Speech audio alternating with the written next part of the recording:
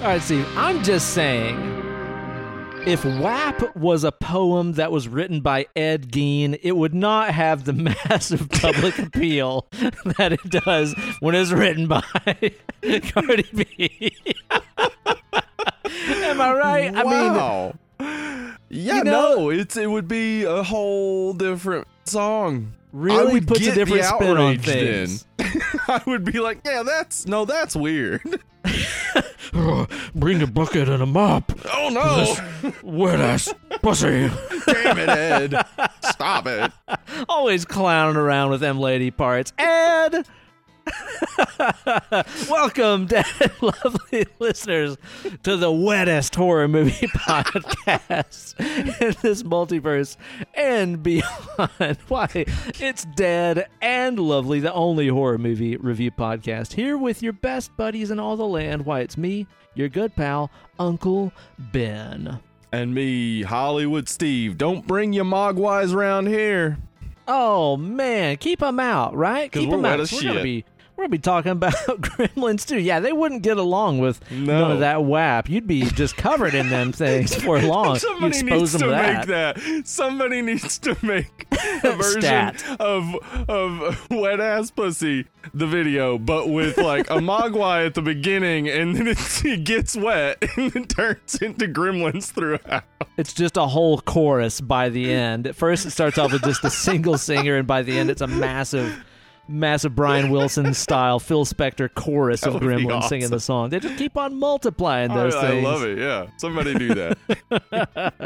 We're going to be talking about Gremlins 2 today, but before we do that, we're going to be drinking a cold beer. We're going to be Yes, shooting the shit, we talking about are. what we've been watching, what we've been doing and stuff this week. If you want to get on to the movie review and find out if this is the movie for you, because I know that's why people listen to the show, right? Yeah, they're There's like, a timestamp for you right Should there I- in the podcast description. should I watch this movie they're talking about? Let me hear an entire analysis of it. Yeah, it's like, should I spend an hour 20 watching this movie? Let's listen to this 3-hour podcast to help me decide. Yeah. Hit the timestamp, busters. Go. Yeah, if you're into that, if that's what you want to do, if you don't want to fucking hang out with us or whatever, I guess. Oh, man. Dude, I'll tell you what, Steve. Every time I just get like a little glimmer of hope, and I'm like, maybe we can start recording the show in person again, because we're still doing this remotely, by the way. We're Right. still doing this remote. Like 1 million more people literally get COVID. 1 million more, yeah. Literally 1 million. Yeah. And I'll tell you what, Steve, I'll tell you why this shit is happening. Why is that? So earlier today, I had to take Zora to the vet because she gets some injections to help with her arthritis and stuff like that. Right.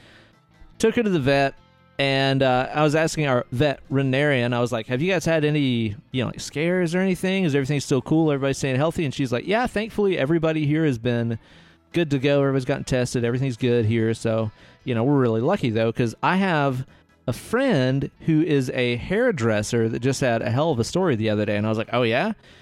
And she's like, yeah. So my friend, this is the vet speaking, my friend Right. that's a hairdresser was cutting this lady's hair, who just like starts busting out in this coughing fit. She's like, oh my God, hang on. I got a cough coming on here. Lady coughs her head off. The beautician is like, oh, girl, you sound like you got that Rona. Ha ha. Lady turns around and is like, yeah, I do. Oh. Oh, yeah. But I had to get my hair cut. I mean, Thanksgiving's coming up. I got to get my hair done before Thanksgiving, so that's just what I had to do. They kicked that bitch out with a half-done haircut on the Good. streets. Yeah, Good. I say fucking good. Fuck her. Dude, can you imagine being such an inconsiderate piece of shit? No. That you're like, hey, No. my barber might have immunocompromised children or people in their household that could literally be killed Right. by this mild case of coronavirus that I have, but I don't really give a fuck. I got to get my hair cut. Or Dude, a I'm telling young you, man. person could have lung damage for the rest of their life, or Yeah. brain damage, or heart damage. All sorts of things are coming from coronavirus that are way worse than anything following the flu. So, yeah. Just It also don't. indicates that this Don't. person was going to Thanksgiving despite having the fucking pestilence. Right. I will Holy not be fuck. going anywhere for Thanksgiving because of that exact Yeah. thing that is going to kill a lot of people. and the hospital here in Knoxville are at capacity. So, yeah. Where are you gonna go? This is when being recorded. You need a ventilator. 2 days before Thanksgiving, I guess. Right? Yeah. So we might be seeing more fallout already by people getting together for massive gatherings and stuff. We hope everybody out there is staying safe. I hope that everybody has a unique and memorable Thanksgiving without any kind of pestilence in their household or anything that. Zoom, man. It's Zoom crazy. Thanksgiving. How about that? Just make some memories by doing something different. It's not a bad idea. I hope everybody already has done that because, of course, this is coming out after Thanksgiving.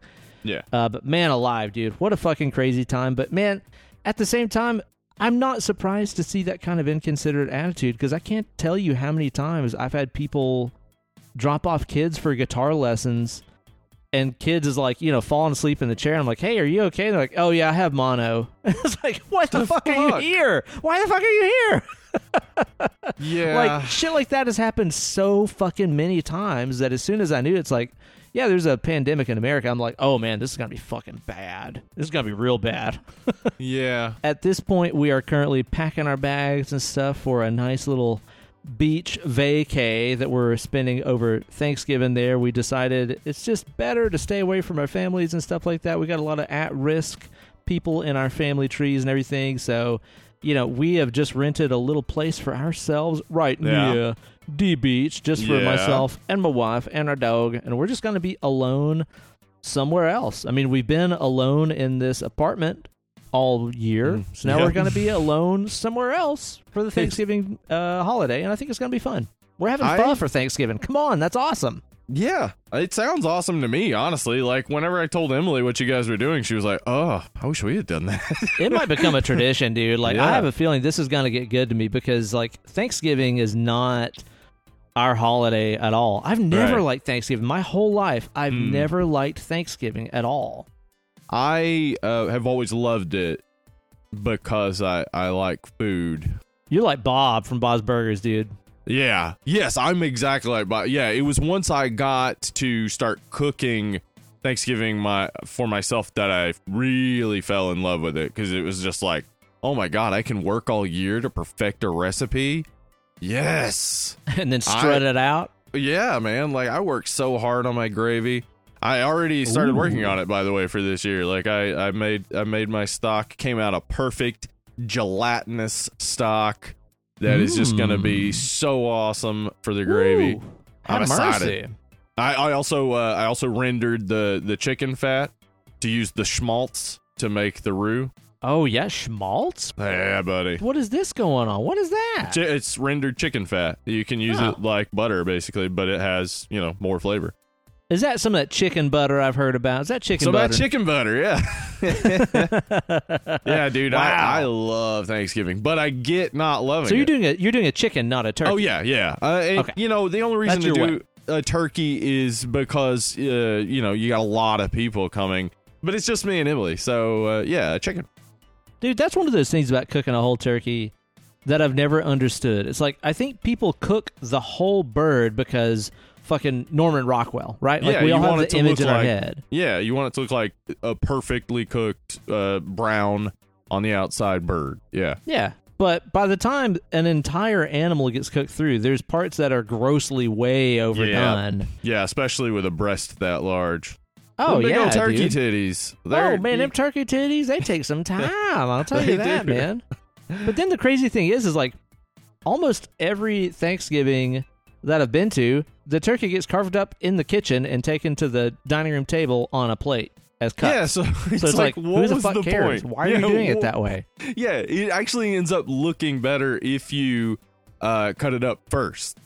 It ends up like you can get a nice even browning all over it, and then you don't have to carve it losing juices. The juices are just nice and locked in there. It's great. Right. Well, because here's the shocking thing. It's like, okay, chicken breast, right? It's already like the most easy to dry out, bland-ass piece of meat ever. How about a turkey breast that's like 5 of those put together? Yeah. And then by the time you cook that thing through, it's just ridiculous. It's like, man, it's going to be dry as fuck. How about if you just take that huge thing and turn it into like 2 or 3 butterflied fillets that you can actually cut cook into something that is going to be edible rather than this big old dried out 6-inch thick piece of white meat that has no fat on it. Stupid. Hey, this episode is going to be full of some cooking we got tips some more for y'all, food by the way. talk coming. There's going to be a lot of food talk on this one, so hope y'all are buckled up. Steve, it's been a fucking hectic week. I think anytime that you're planning on, a little vacation jaunt such as we are, it's going to be super busy. I'm trying to get content done a week in advance, plus all the packing and all that kind of stuff, planning meals because we're not going out. I mean, we're literally just going to lock ourselves into a house at the beach that we're going to sterilize. Yeah, I know, right? But it's not like we're going out and doing anything. So we had to plan meals and shop for meals and prep meals and all that kind of stuff too. So it's been fucking hectic. I've barely had time to watch nary a thing. Have you watched anything this week, Steve? Oh man, I've been watching and watching. You've been on and a watching spree. Yeah. Before I get to any of the horror movies or anything, though, Auntie Donna's big old House of Fun on Netflix. What is that? Go fucking watch it. Oh my god. If you like Mr. Show or Comedy Bang Bang, it's like that. It's a sketch show where all the sketches run into each other, and it's an Australian comedy troupe, and the comedy is insane. It is really. It's so funny. I've not heard anything about this. Yeah, it's probably not been heavily advertised, but they were on the Comedy Bang Bang podcast because Scott Aukerman is a producer on the show, and they were talking about it, and the episode was so funny. I was like, well, I'm gonna check this out, and man, it had me in the first 3 minutes. I was just like, what? This is hilarious, and it just gets funnier from there. So check it out. Damn, gotta scope that one out then. Yeah.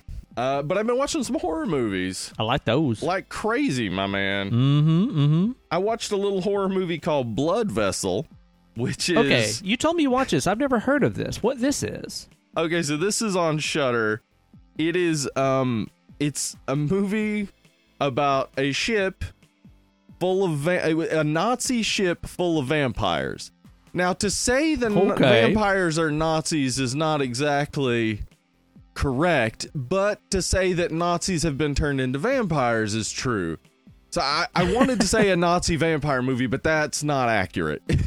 There are vampires that were Nazis, but dude, the main vampire, not a Nazi. But the thing is, it's not like a big budget movie, but the main vampire, the design, the makeup is so good. It looks great. I loved it. Not an amazing movie, but I don't think it was aiming for amazing. It is a pretty good action horror movie. Okay, I'll check that one out. Worth a watch. I also watched a little movie called 13 Ghosts, which I had never seen.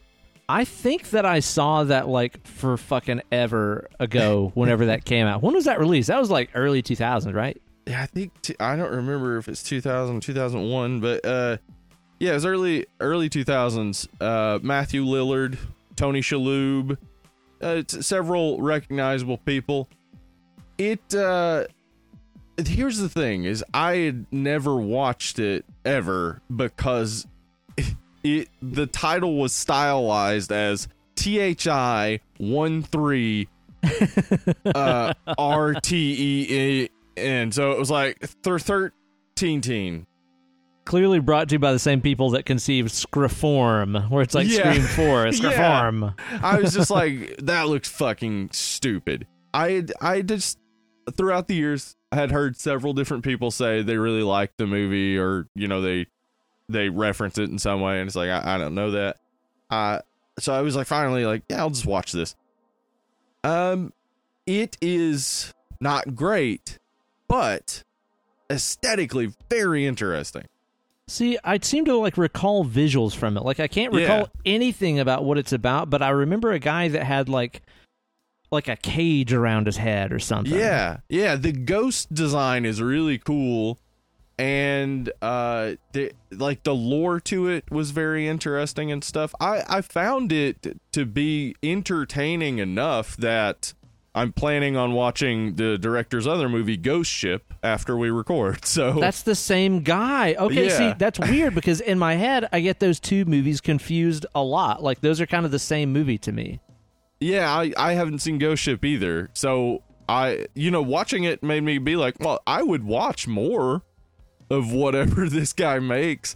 It's not like, it wasn't great, and the story kind of falls apart, and it's just like, but it was so visually interesting and like had me with the lore that I was like, I'd like to see more of this. So Okay. check out 13 Ghosts if you've never seen it. It's been so long. Like, I would actually like to go back and rewatch that one sometime. I remember thinking it was, like, all right, and like you said, had cool visuals, so sounds like it's worth a watch. I also watched 3 movies we'll cover in the future, so I'm not even going to talk much about them, but Ooh. Predator 2, still awesome. Okay, it's been forever since I saw that one, too, man. Predator in the City. We need to get Wood back and do Predator 2. Get old Andy Wood back. I think Yeah. you're right. We should do that. The Love Witch, which I hadn't seen, and we have to do I because haven't seen that one. enamored no. with that. And then Mary Shelley's Frankenstein, which I think we talked about a couple There weeks ago. you go. Yeah, I watched that one a couple weeks ago. How did it get to you? Because I watched it again, and I was like, man, this is fucking cool. I've always enjoyed it and just enjoyed it more, and I really confused by people who hate it. I know, I right? get people who aren't aren't into it, but there are people out there who like hate it. So That's weird. We'll have to What, do it do you in the not future like at some seeing point. Helena Bonham Carter getting heart punched? What's the matter with you? That heart punch, dude, that thing hits. It's brutal.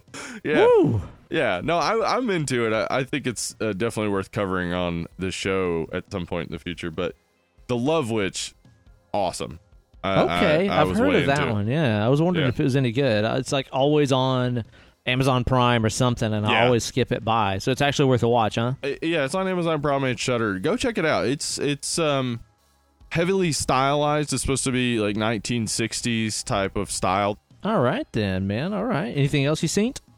Yeah. We'll be talking about it next week. Because it's something I watched this week too. Yeah, Ben. You told me to watch Tammy and the T-Rex. Because my wife had told me to watch it because she watched it one night while I was editing video. I was here like editing video like a maniac on my computer, and Kate was like, I'm just going to put this on in the background because I edit in the same room that the TV's in. And I think editing my video took twice as long as usual because I kept just turning around and watching the TV being like, what the fuck are you watching? It is a treasure. Dude, my mind was blown watching that movie to the point of like I watched it yesterday and was just like, we have to do this. Yeah. Because we have I'm to. going to be obsessed with it for a week anyway. So I might as well write down my notes and turn it into talk about content, it. man. Yeah. Fuck it, man. Anything you can, turn it into content. Yeah, it's going to be fun to talk about that one on the show because it is just a ridiculous fucking movie. It's on Showtime as of the time of recording of this, as of November 24th. It's also on Shudder. Oh, it's on Shudder too. Yeah. Uh-huh. Is it the unrated Tanny and the Teenage T-Rex cut? Yeah, it's the full Tanny and the Teenage T-Rex. God, we're gonna have to. I don't want to say anything about it because there's so much. There's so much to talk it's a about. treasure, and watch it, listeners, to get ready for when we review it because it's fucking awesome, man. Okay, cool. So, yeah, good stuff, man. Good stuff. I've also had time to watch a couple of things this week, but nothing all that much, man. The other night, I texted you and I was like, man, I need something just to have on. I've had a busy day. I finally get a chance to sit down and practice some guitar for a minute. What should I put on? And you suggested a Summer of 84. It was the year I was born. It was the time of my life, as Green Day might say. Mm-hmm. Cool movie, too. It's all right. Yeah. I liked it. Yeah, it's one you don't have to pay a ton of attention to. It's not deep or anything, really. It's just a pretty cool movie. It is. It kind of had elements of, I'll say, like, I'm Not a Serial Killer. Right. Plus, I don't know, man, just some of these recent, spell of 80s-based things. Yeah. Stranger that we've had Things-ish a little. Yeah, Into the Fucking World a little bit. Yeah. Pretty cool, man. Like, I kind of expected it to get into some kind of crazy supernatural kind of shit, probably because of I'm Not a Serial Killer. Right, because it was going a similar direction, it seemed, yeah. Yeah, but this all just kept it pretty well rooted in reality, and It was cool. Like, it's not exactly the most thrilling movie ever made, but I was able to practice guitar and work on my alternate picking while keeping up with this pretty cool movie. I enjoyed it, man. Yeah. Tammy and the T-Rex, not a movie you can do that with, though. No, that's going to take over your entire sensory the second spectrum. you turn it on, it's all that you're going to be thinking about. The other day, we also started watching the Animaniacs reboot, which I started totally that too. snuck up on me. Dude, Yeah. like, we're all right with it. I think it's pretty fucking good, man. It reminds me exactly of Animaniac.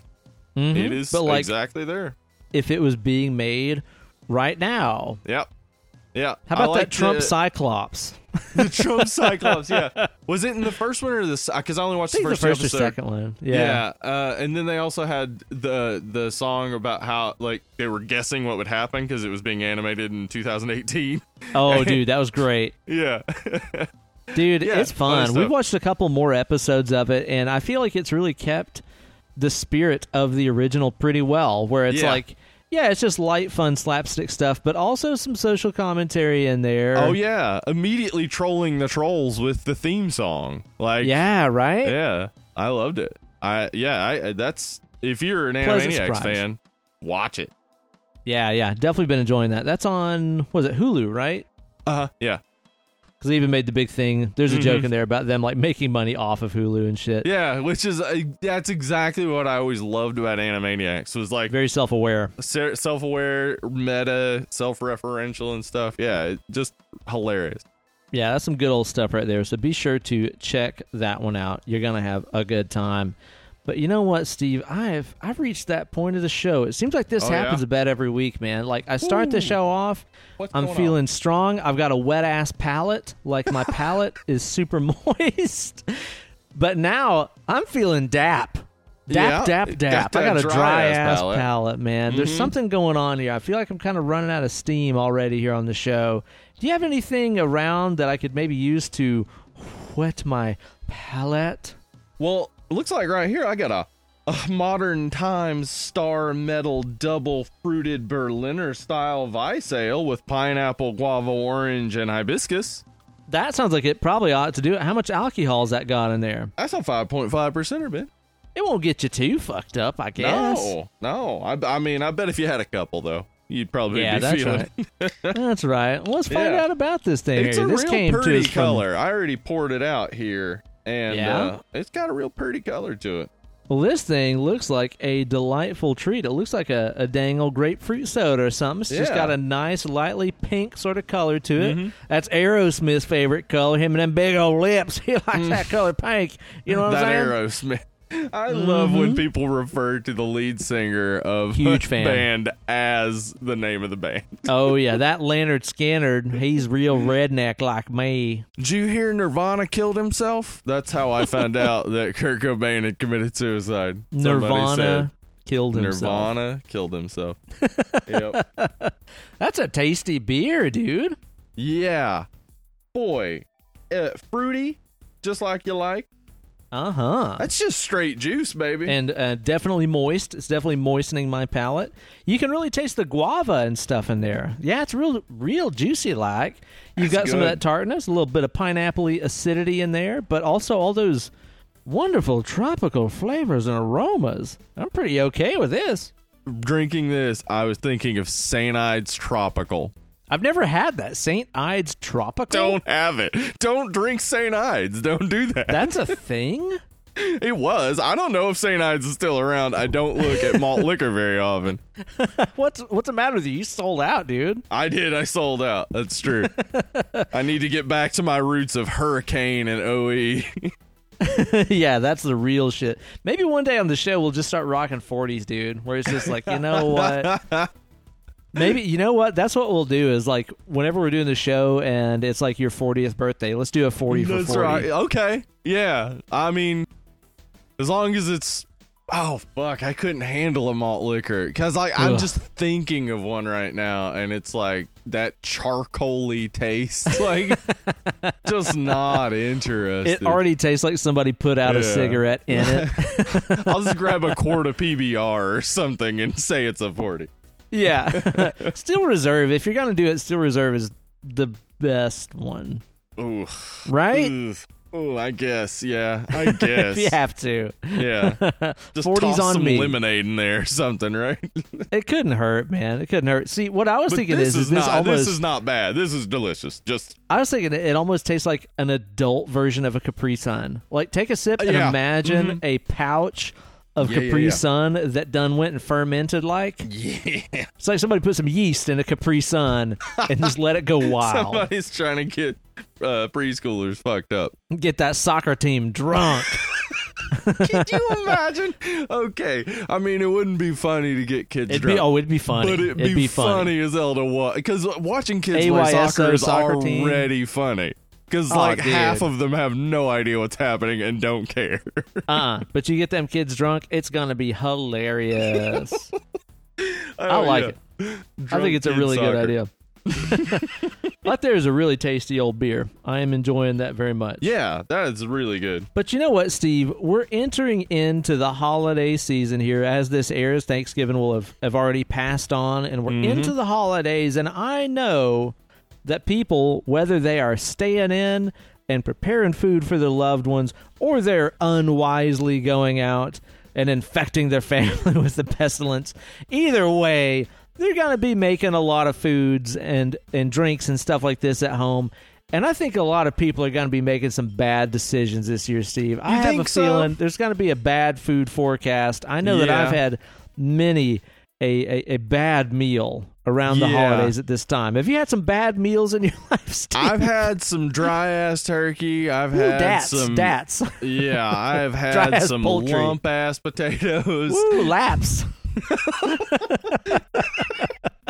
Everything goes back to Cardi and Megan. It all goes back. Yeah, It all goes back. yeah. I've had some bad stuff. I mean, luckily growing up, I mostly had good food, but I have had some stuff where it's like, ooh, no. This is terrible. And you happen to come across Oh God. a treasure trove of absolutely abominable recipes This the other day. You sent me this Blew thing. my mind, Ben. Dude, I was seriously like trying to lay down and go to sleep. And I started reading through these things, and it kept me up for a while because I was just imagining these crimes against food that this Yeah. person is committing. And then the thing about this is, Steve, is whenever you showed me this list of just absolutely abhorrent recipes, I was like, this has to be a joke. Like, this is a meme. That's what I thought. And then you start reading the comments, and it's all Not a these joke. normal-ass people tagging other normal-ass people, being like, sounds so good. Think I will make this tonight for Bobby and the kids. Yep. And it's people that are not joking. Yeah, they are very much serious. 161,000 shares, Ben. Holy fuck. So some of you guys listening might have already heard about this thing. Yeah. So let's just step on into the preview palace, Ben. Welcome to the Preview Palace. Welcome to the Preview Palace. Yeah. Nailed it. Thanks. Fuck yeah. It's not usually my job to do that, but when I you throw it know. on me, I like to spike that Yeah. thing a little bit, you know? Yeah. What are we going to do here? I want to talk about some of these recipes. I'm not going to name names. Listen, I understand if you've got kids, man, sometimes a simple recipe that's just a few things you toss in a crock pot and turn it on and go do whatever, that's all you can do. I get it. It's not gotta making be fun hard. of you. Not making fun of you at all. So whatever. If you're sharing these recipes and you're like, there's some good stuff in there. I actually did find a couple recipes where I was like, you know what, a couple tweaks, that's good. Maybe a little modification here and yeah. there. Yeah, maybe these things could turn into something workable, but Yeah. in their current state, In their these current here, state, this is a crime against humanity. and you found this shared on the Facebook Yeah. through a mutual friend. So what we're gonna do is we're gonna talk about some of these recipes and maybe give you a couple tips on a little bit better, simpler, easier way to make something your family can eat that just is not been mayo chicken. Oh, mayo chicken. Is this from the Mayo Clinic diet? Is that what that is? Or is that in yeah, that reference would to make just sense. mayonnaise? Then one of the things about these recipes that is immediately infuriating is that there are no measurements on most of the recipes. It's just this, and this, and put it together. There you Mayo go. Have chicken fun. here is mayo, Mm-hmm. chicken, breadcrumbs, and dry ranch mix. Why? Why is this a thing? So No. you mix the mayo and the ranch together, coat the chicken, Ugh. and then add the breadcrumbs. Do you put this in a crock pot? Is this a crock pot deal? No, this is I picked an oven one first before we get into the crock pots. Okay, This it's a bake. This is a baked chicken thing. I'll tell you this, looking at this, I see how this might be okay. Maybe. Because mayo fries up pretty well. If you want to make a real good grilled cheese, you can put some mayo on your bread to fry it up instead of butter. Great. That could work. Here's where I'm gonna have a problem. You didn't season that chicken at all. No, the ranch is doing the heavy lifting here, Steve. It's all about the ranch. And that ranch is not gonna penetrate the chicken. It's just gonna sit on the outside of the chicken and get baked on the outside. And you got There's no bland-ass acid chicken. in there. It's not a marinade. There's nothing Right. in there that is marinating the chicken. It's a coating. Yes. So Ugh. here's what I'm going to recommend for you. Just if you want to, and this is basically looks like a baked breaded chicken. First thing you need to do, and I know everybody out there is so scared of chicken. Like, cooking chicken seems to frighten, especially boomers, to death. Oh, Like, yeah. They're like, if you look at chicken, you get salmonella and die. It's going to happen. Yeah, it's Yeah. how it happens. Happened to my uncle. Yeah. First thing, don't wash your chicken. Don't wash them? Yeah, this is a thing that actually spreads salmonella. Just That's don't. true, yeah. Yeah, don't wash your chicken. Take chicken, put it on paper towels, dry it off. Dab, dab, dab. Gonna dab that chicken. Yeah, I know what you're afraid of, and I know why you're baking it. It's gonna be pink in the middle. Here's what you're gonna do. You just put it in between a couple paper towels, or even better, saran wrap, and you pound that thing down flat. That There- makes a big diff, yeah. There you go. Now you don't have to worry about pink. Now, how do you bread it? Oh my God. How do you bread it? It sounds impossible. It can't be done. It's not possible, It Steve. cannot be done. This is the simplest thing in the world. If you just want to simply fry chicken to bread it, you don't have to do anything but put flour on it. Just dip it in flour. It will stick to the chicken. Yeah. And then put it right there and just enough oil. Boom, you got a nice fried chicken. You want to bake it? You can do the exact same thing. You don't You have can to also do anything season different. that flour, too. You can put a little bit That's of exactly something what in there. I wanted to Mhm. get at. You season that chicken breast by, this is what you want to do. Add salt to the chicken breast, really rub it in there. And then you season that breading so that you get some other flavors. But again, this is not much different than what you're already doing with this recipe that you have here. You could do the same thing, bake it at 400, pound it out. It's not going to take as long. You're going to get a much crisper bit of breading. It's pretty simple. It's going to work out all right for you, dude. And I'll tell you this, man. You know that I am one of those persons what is nearly religiously opposed to mayonnaise. That is something that repels me. That's right. I love mayo. I that's not my problem here at all. It weakens me. It saps my strength. The source of my powers leaves me whenever I come into contact with a mayonnaise. But I will say this, okay, and this sounds crazy, because this sounds fucking disgusting. Some of the best chicken wings I've ever had. Okay. And you can do this with chicken wings. You can do it with chicken thighs. I've done it with chicken thighs. You can do this on a grill. You can do this in an oven or a broiler on a rack. Everybody's got one of those. Not a big deal. We do these in like our little toaster oven, mini oven kind of thing all the time. Dude, our friends John and Aaron make some wings that they just call fish sauce wings. Uh-huh. Picture in your mind, you got some chicken. Uh-huh. You toss it in a bowl and coat those things with a mixture of mayonnaise, Uh-huh. fish sauce. Yeah. You know, you want to use you a good Thai or Vietnamese fish sauce, just something Yeah. with Not anchovy extract. That's a secret about fish sauce. Don't use anything that says anchovy extract. Use something that has anchovy listed in the ingredients. Mm-hmm. So mayonnaise, fish sauce. You want just some sambal or some sriracha in there. And a fuck ton of lime juice. Yeah. You marinate those things for a few hours. You grill them or, broil them, bake them, whatever you want to do on a rack. All of that, like mayonnaise and stuff like that, just kind of like sloughs off of it, really, and just seals it up to where it makes just an incredible juicy interior and crispy exterior. All that funky, nasty fish sauce smell, it all cooks off and stuff, and you are left with one of the most enjoyable wings or thighs I guarantee you've ever had. If you want to do that, it doesn't really take that much more time, honestly, than this abomination that you described, known as Mao chicken. Yeah, that actually sounds great. Yeah, dude, they're nuts. I'm telling you. And I was like, there's no way I'm eating these. This is like a lot of disgusting things. Then I ate it, and I'm like, this is fucking awesome. Give me more. Here's another one that I think could be salvaged, but reading it sounds so gross. Okay, you're making this for your family on Christmas Eve this year. What are we having? Catalina chicken, Ben. That doesn't sound bad. Catalina, okay. Yeah. It's like a European, so it's a taste of the old country. Yes, but no, that's not what it means. You're going to take chicken and add 1 cup of Catalina dressing. Oh. Which is also known as French dressing, I think, right? It's that red stuff, right? Yeah. Half a cup of peach preserves. Oh, so sugar.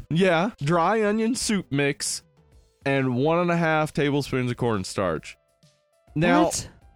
Okay. Just gonna make goop. I mean, between all the sugar from the peaches and the cornstarch, this is definitely gonna be some goop. It's gonna be some goop. And you put this in a crock pot. Now, here's the absolute end of any sort of flavor is putting chicken in a crock pot. You are boiling it. The crock pot, dude. Okay, Steve, let me just ask you this. What is the proper use of a crock pot? What do you use a crock pot to make? Make stock. Correct. Yeah. It is a fucking countertop stock pot. That is what a crock pot is good for. Yeah, there are other legit uses that are similar, basically. Basically, you're trying to extract something over a long period of time. Dude, I'll tell you what, though, man. If I was, stranded on a desert island like that guy that we talked about in our newest Patreon-exclusive episode all about the Creepshow animated series, support us on Patreon. Where's the address? What's it? Patreon.com. What? /DeadandLovely. That's right. Support us there. You'll know what I'm talking about. Ha ha ha. Some organic promotion, right? Yeah. If I was stranded on a desert island, I would like to have a crock pot because the mysterious thing about crock pots is you can put anything into it, come back 2 or 3 hours later, and it's food, and the pot will be full of liquid. Yeah. What's all the liquid coming from in a crock pot? Dude, well, I swear, you could put a whole sleeve of saltine crackers in a crock pot, come back 2 hours later, and you'd have 4 cups of water. What's it doing? Is it pulling it from the air? What's all this crock pot liquid? It's all the steam that normally escapes being preserved by the, convection. But it's not doing any kind of cool braising. It's just soaking in its own bath water. That's what a crock pot does. Yeah, that is exactly it. It's ruinous. You cannot make a good chicken breast by boiling it. You're going against all logic there.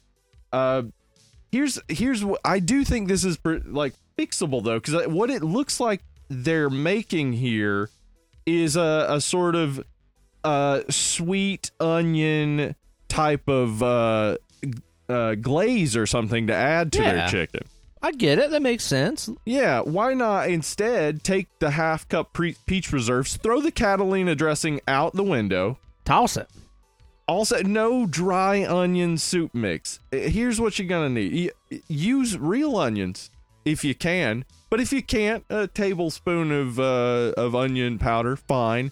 Sure. Add that to the peach preserves with some chicken stock. Get you a nice boil. Add your cornstarch. You got a good glaze there. Reduce that shit down a little bit, man. Yeah. And then I would say that would probably go best with grilled chicken. But either way it goes, just take your chicken, pound it out, as I said before, salt it a little bit. pan sear it, then toss your glaze on. I'm sure that would be delicious. That's got to be better for sure than it just sitting there swimming in its own fucking soup for a couple of hours, right? Yeah, and again, I understand if, you have kids. Some shit is just, I cannot do that. But yeah, my assumption is a lot of people are just afraid of cooking, and that's why these sort of recipes are being shared so much. I think so. Ben, let me tell you a little bit about beefy bow ties. Well, that sounds absolutely vulgar. Is this a male exotic dancing club? Beefy bow ties. Beefy bow ties. Now, Ben, you've nailed it, because looking at this looks like something they might serve at like a buffet at a really bad strip club. Yeah.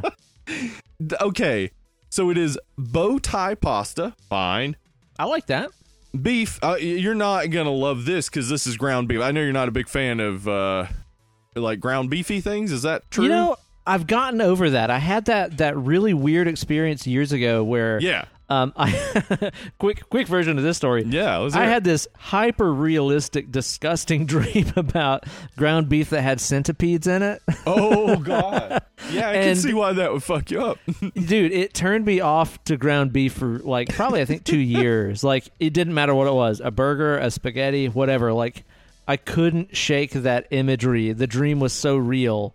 I had the centipedes and the beef in my hands. That's a sentence people don't get to say very often, by the way. Limited amount of people have said that sentence. And most of them are evil. Yeah, or dead. Yeah, or dead. And, I just couldn't shake that. But yes, I have recovered from my ground beef aversion. All right, good. Yes. Good. So bow tie pasta, beef. It just says beef, but I'm assuming ground beef. Okay. Salsa, again, no measurement. 1 can cheddar cheese soup. Okay, the cans of soup. Here it comes, man. This is the boomer special, dude. If you're not making a recipe, let me rephrase that. If you ain't making a recipe without cream of mushroom, cream of broccoli, or cream of cheddar soup, you might not be a boomer. For real. Holy fuck. It? Why? Goop. Why? It's just fucking mess. Ugh. It has no flavor. It's liquid. Gross. Disgusting. It's so easily replaceable too with much better stuff. Anyway. And here's the thing, Steve. I'll just put this out here too. By the way, making your own cream of mushroom type soup. Yeah.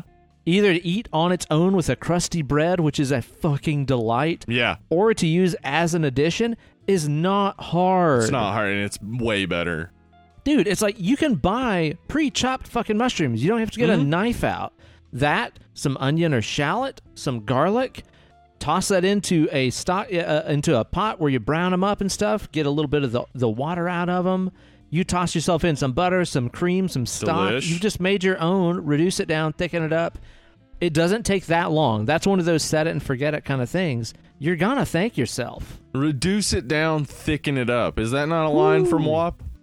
Yeah, I think it is. Yeah. Okay, so in the directions for beefy bow ties, the first direction... Oh, God, back to this. Yeah, is cook beef, drain. All right, get rid of the fat. Get rid of that flavor, please. Yeah, here's something that I remember from childhood. Oh, yeah. But I do not know why our parents did it. What were they doing? They were like, oh, the flavor? Get rid of that. Let's toss that away. Just leave the dry, well-cooked beef crumbles behind for us for our meal. But I do have... I mean, you could improve this pretty easily with some simple things like, 1, don't drain your beef. 2, why is there salsa in there? What are you doing here? I seriously don't understand why people add salsa to so much stuff. Put salsa on after if you want it, but and also to just say salsa, there's so many different types of salsa with different flavors. Yeah, that's true. Yeah. But anyway, I could see this being good. Basically, you would take the beef and cook it up. I'd remove the beef, What I always do with ground beef, by the way, is I form it into one big hamburger patty, and I sear it on one side and then flip the whole thing over and sear it on the other side before breaking it up. That way you get a lot of texture differences. You get more like the nice crunch and then some of the nice like middle that's not as cooked. I'd say that large surface area also helps you develop some fond on the bottom of the pan. Exactly. Too, some real flavor. Exactly. You remove that, add in some onions and garlic, stir that up. Mushrooms, whatever you want. Yeah, add mushrooms, whatever. Hit it with a little stock, then finish it up with a little bit of cream and butter. If you got some booze to toss in there, some wine or something like that, that'll help fucking deglaze that pan real nice. Hell yeah. Mm-hmm. All of that is going to make, and if you want to, I wouldn't add cheddar, but you could add cheese to that. Add maybe some Parmesan. I'm telling you. That's very common. A nice Gruyere. This is not all that hard to find. That could be good. And again, it's not much different than what is being sold here. It's just that what's being sold here is so gross. We're talking like 15% more effort. This isn't like, well, first you got to acquire some truffles. Like, it's not like that. Let me ask you, too, that recipe you're just talking about, did it involve pasta in a crock pot? Because that is a war crime in my book, dude. I can't tell you the amount of times I've been to like a church function when I was a kid or whatever, and somebody made let's say a crock pot lasagna or a crock pot baked ziti. It's a crock of shit's what it is, Steve. It's a crock of shit. It's disgusting because it's just like mush. It's just mush, dude. Overcooked pasta. That's one of those things, man, that I cannot tolerate. I can't tolerate it. It's disgusting. Yeah, I can't do it. Even if like I've had some mac and cheese before where it's like the sauce. Oh, macaroni in a pot? Yeah, that's somewhat ass pussy. The whole time. We're the only ones still talking about this song. Yeah. But I remember I had this macaroni that like the cheese sauce was so good, but the macaroni was overcooked to the point that it like made me want to vomit because it felt like I was chewing on already chewed food. Oh, I get it, man. Yeah. So gross. Ugh. All right, I just want to finish with this one because I think this hits so many of the do not do this recipe flags. Okay. Rotel chicken. A lot of red flags. Okay, Rotel. Okay, now Rotel can be used for good, and I'll even say it can be used for good in the trashiest of ways, man. Yeah. I don't know if this is like a Southern specific thing or if this is something that's available, countrywide.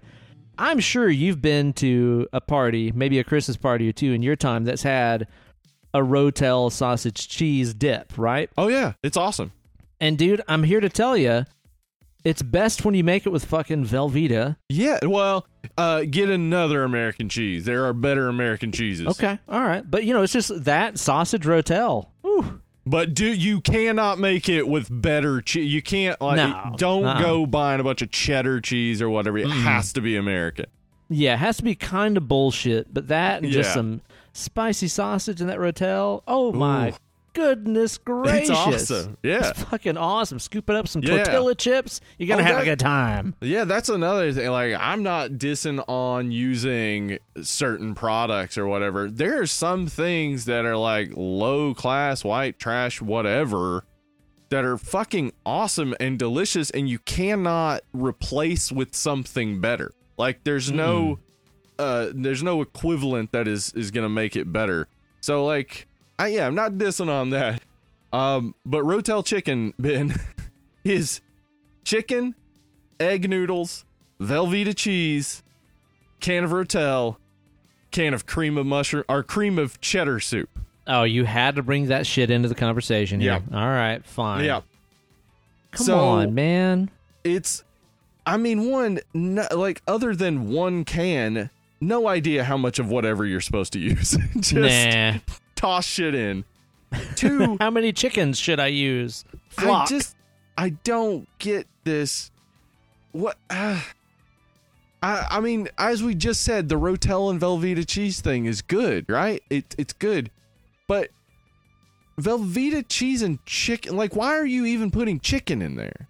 You can't. You're not tasting it, so you're just trying to throw some proteins together with other proteins. You're putting matter in there is what you're doing. Yeah, you're just like, well, this'll be cement in my gut for a while. Like, I just can't imagine having to constantly eat like that, or having to go out to eat to actually get a good meal.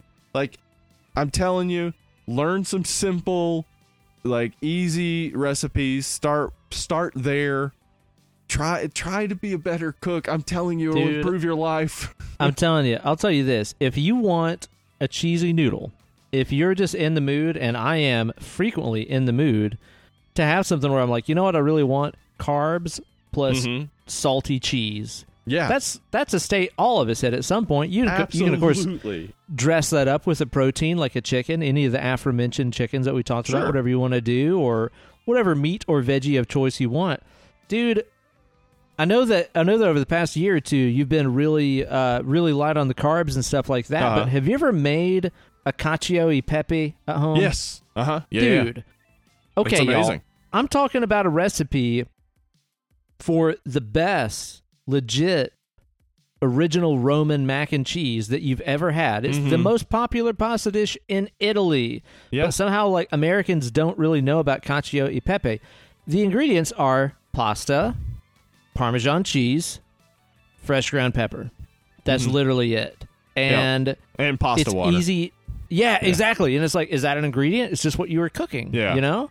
Yeah. It is the most simple, elegant, delightful thing that you've ever made. And it's easy as all fuck. And you can zhuzh it up so easy. Like, you can add a little bit of garlic and red pepper or whatever. Like, it's such a simple dish. Like, And, you know, again, it's like, if you got Parmesan, it's not really all that expensive or anything like that. You can use pre-grated. That's fine. You can grate your own. Yeah. That's fine, too. Don't use that powder stuff. It doesn't really that's just cellulose. Absorb well. Yeah, that's wood is what you're eating right there. Yeah, exactly. But with cacio e pepe, like, the whole idea is that you're just combining Parmesan cheese with salty, you know, starchy pasta water. Yeah. Like, towards the end of your pasta cooking, you take a quantity of that pasta water, add it to a bunch of grated Parmesan cheese, mix it up. I also like to just, you know, lightly toast my fresh ground pepper in a pan with some oil or something. Actually, I don't use oil. No, I use a little bit of the pasta water to just kind of like saute the peppercorns in that too. Yeah, there's no oil or butter added to it. That's the crazy thing about it.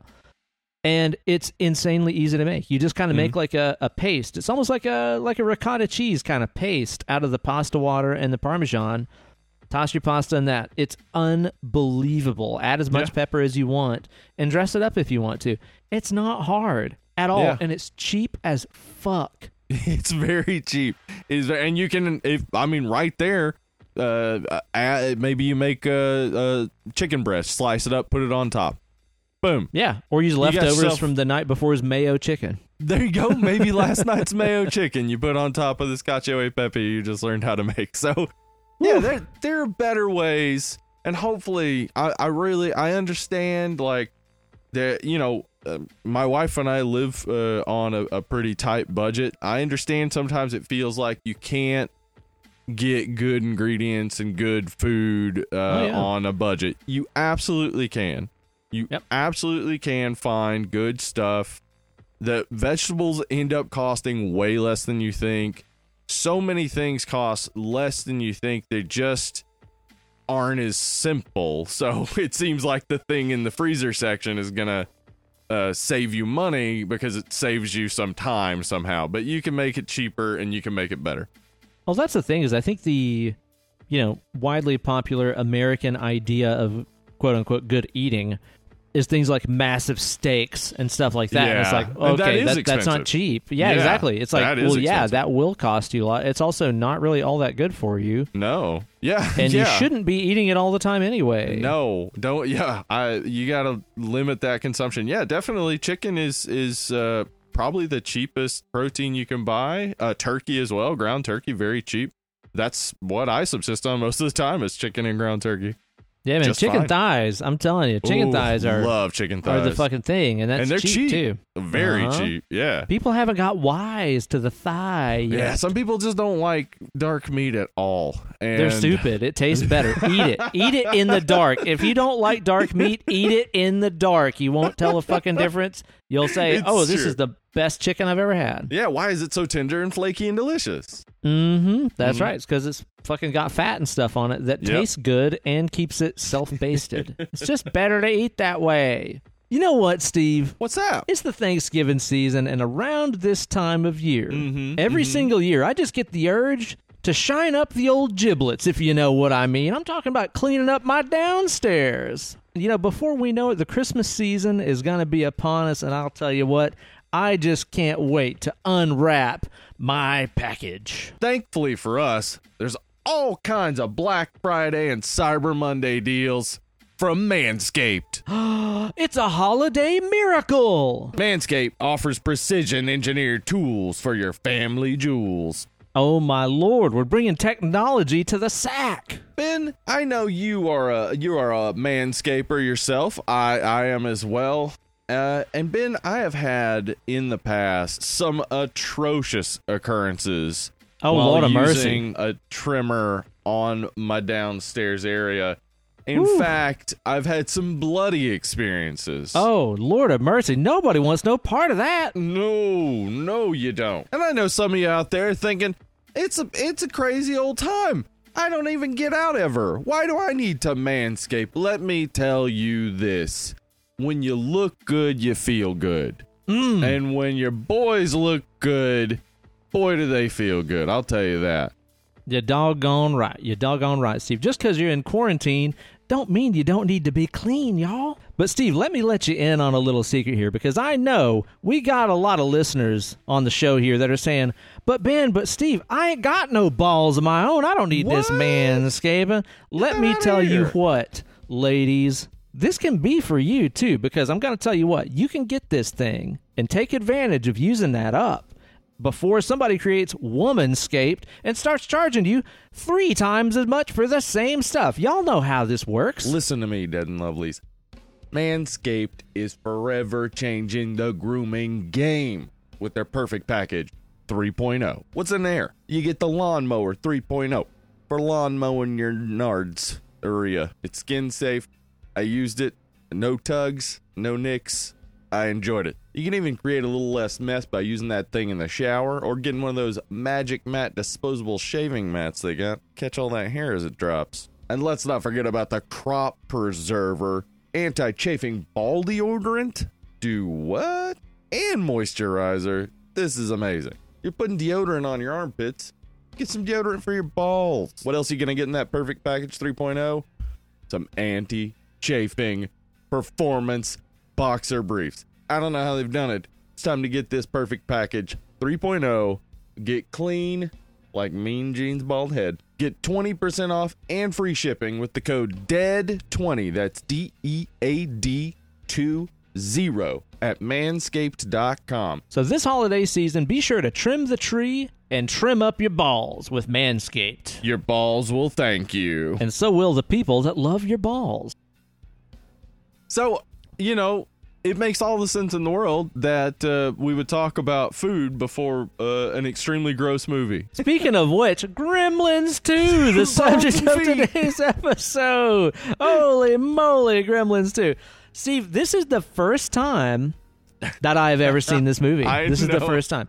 Because, as I have told on the show before, but I know that everybody's episode of Dead and Lovely might be the first episode, so bear with me, Dead and Lovely loyalists. As a kinder kid, during my child days, this came out in, 1990, right? 90, yeah. So this was right at the time when I was bedridden on the couch with the chicken pox. Oh, man. I can clearly remember eating some chocolate chip ice cream while I was sitting there on the couch with a blanket over my lap, just, really hamming it up, acting like these chicken pox were so bad, that way I could get maximum ice cream and couch time. It really wasn't that bad. Like, I don't remember the chicken pox being that bad. Were they that bad for you? For me, it was the same thing, just playing video games. And yeah. It was like, I have bumps on me. They itch a little bit. I'll take a calamine bath every night. I remember sleeping a little bit more, but I think that was probably just because I was home.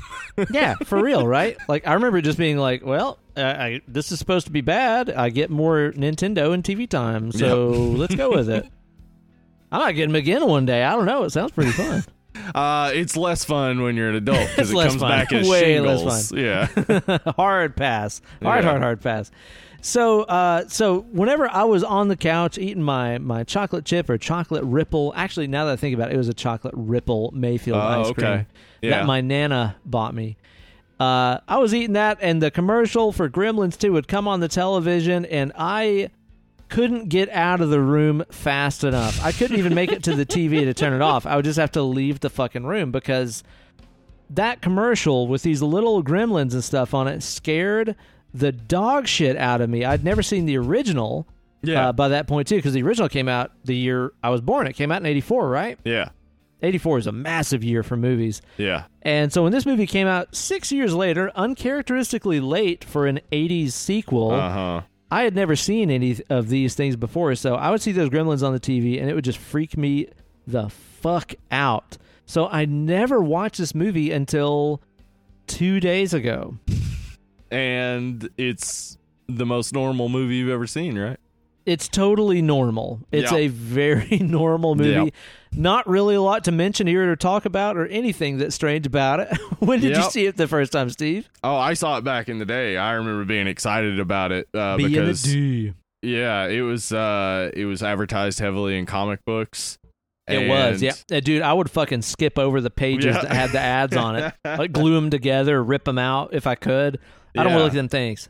And I remember, my cousins and I, we were always hanging out watching movies. We loved Gremlins because, Gizmo was cute.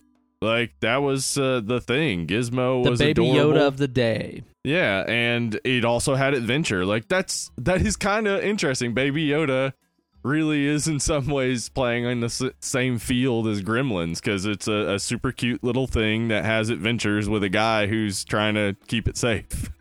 There you go. That's pretty much it. Yeah. But yeah, we liked it. And then Gremlins 2, like, saw the previews. I was 8, I guess, whenever I'm probably 9 by the time I saw it on VHS, and we thought it was the funniest thing. Like, we thought this movie was just hilarious. We loved all the different types of gremlins. It was just awesome. And Gizmo is even cuter in this one. So for real, yeah. It really hit with us in those days. That's what I was wondering about is, considering that this movie came out so many years after the original. Yeah. And considering how different the tone of it is in a lot of ways than the first Gremlins movie, I was really wondering, like, if you saw this in real time, did it still hit well, or was it just like, what the fuck is this thing? Well, I bet if you were an older kid when Gremlins came out, you probably were like, what the fuck is this? When the second one came. But, like, I was teeny tiny when the first Gremlins came out and probably didn't see it until I was, like, 6 or 7. So it had only been a couple years.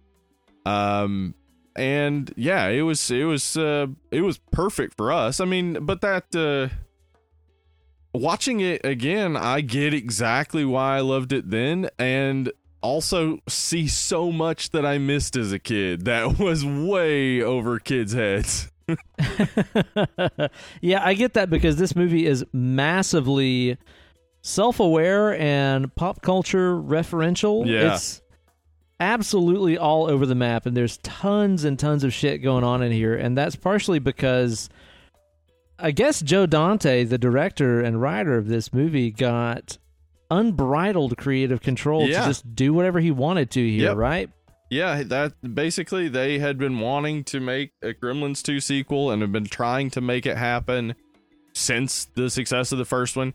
He wasn't interested. Success, he wasn't interested in doing the movie. They, came back to him again a little while later, and he said he would do it if he got full creative control and if they tripled the budget. And they did. So he got full creative control and a $50 million budget to do whatever he want. And he has said that this movie is probably the most reflective of his outlook and style. So, like, he was really the whole time wanting to make more of these, like, self-referential meta jokes. And I think one of the central things of this is when business and art collide. Yeah. And he definitely got to get paid a whole bunch of money to do whatever he wanted to kind of make fun of the company for letting him do it. Like, That's kind of what I got out of it too, right? Like, it really feels very much like, oh, you want me to make a sequel? Yeah, no. 6 years later, oh, you still want me to do it? Give me all the money and everything I want to do. All right, here's your fucking sequel. here's your fucking sequel. You want to sell merchandise? I'll sell some fucking merchandise. And I'll make give you as fun many of you for doing fucking it. characters as you want in this fucking feature. It really feels like it is like simultaneously a sequel to the movie and vision that he created, and also like a giant middle finger to the studio that created it, while also making something that is marketable and merchandisable. Yes, absolutely. If this had a lower budget by a little bit, it would have made money.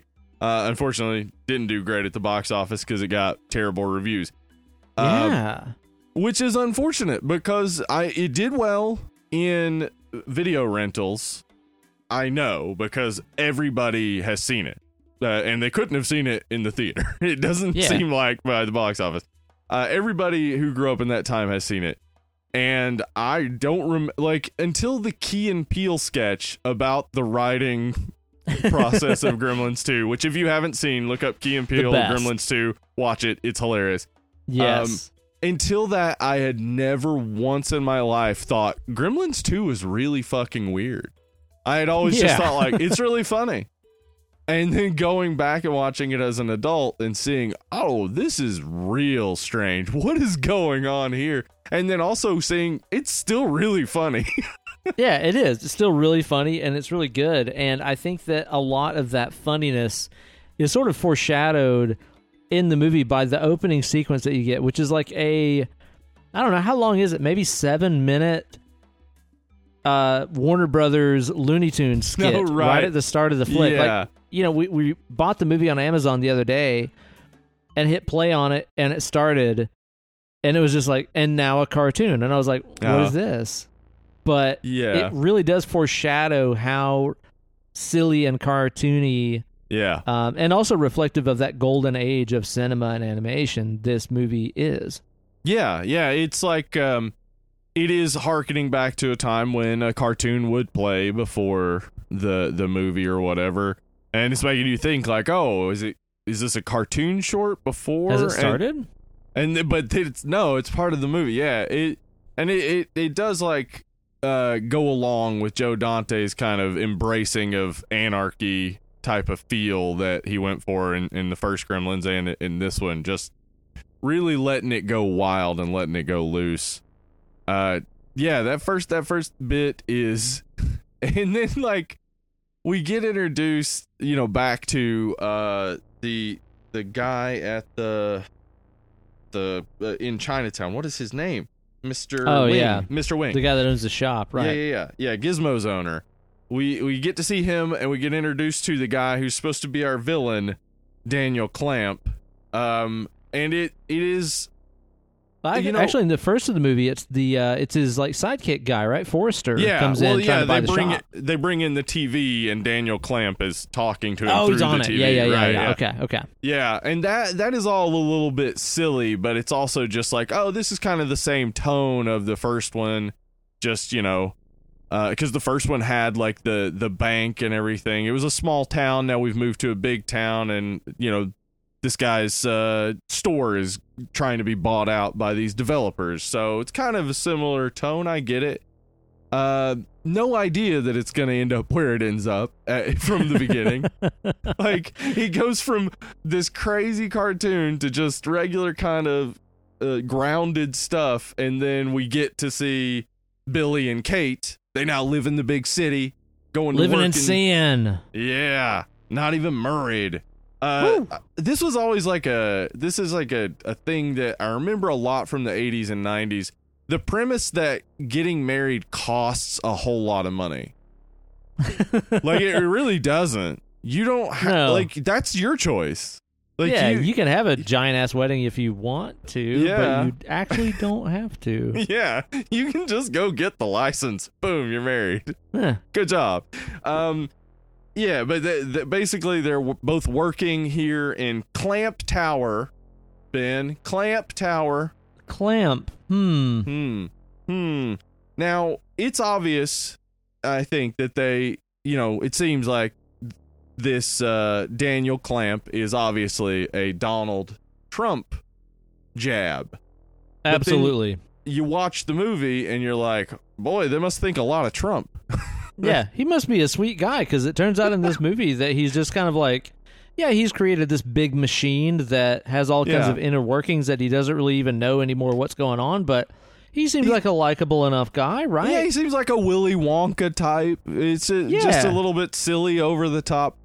So originally in the script, it is supposed to be like a take on Donald Trump and Ted Turner, and he was supposed to be just fully a villain.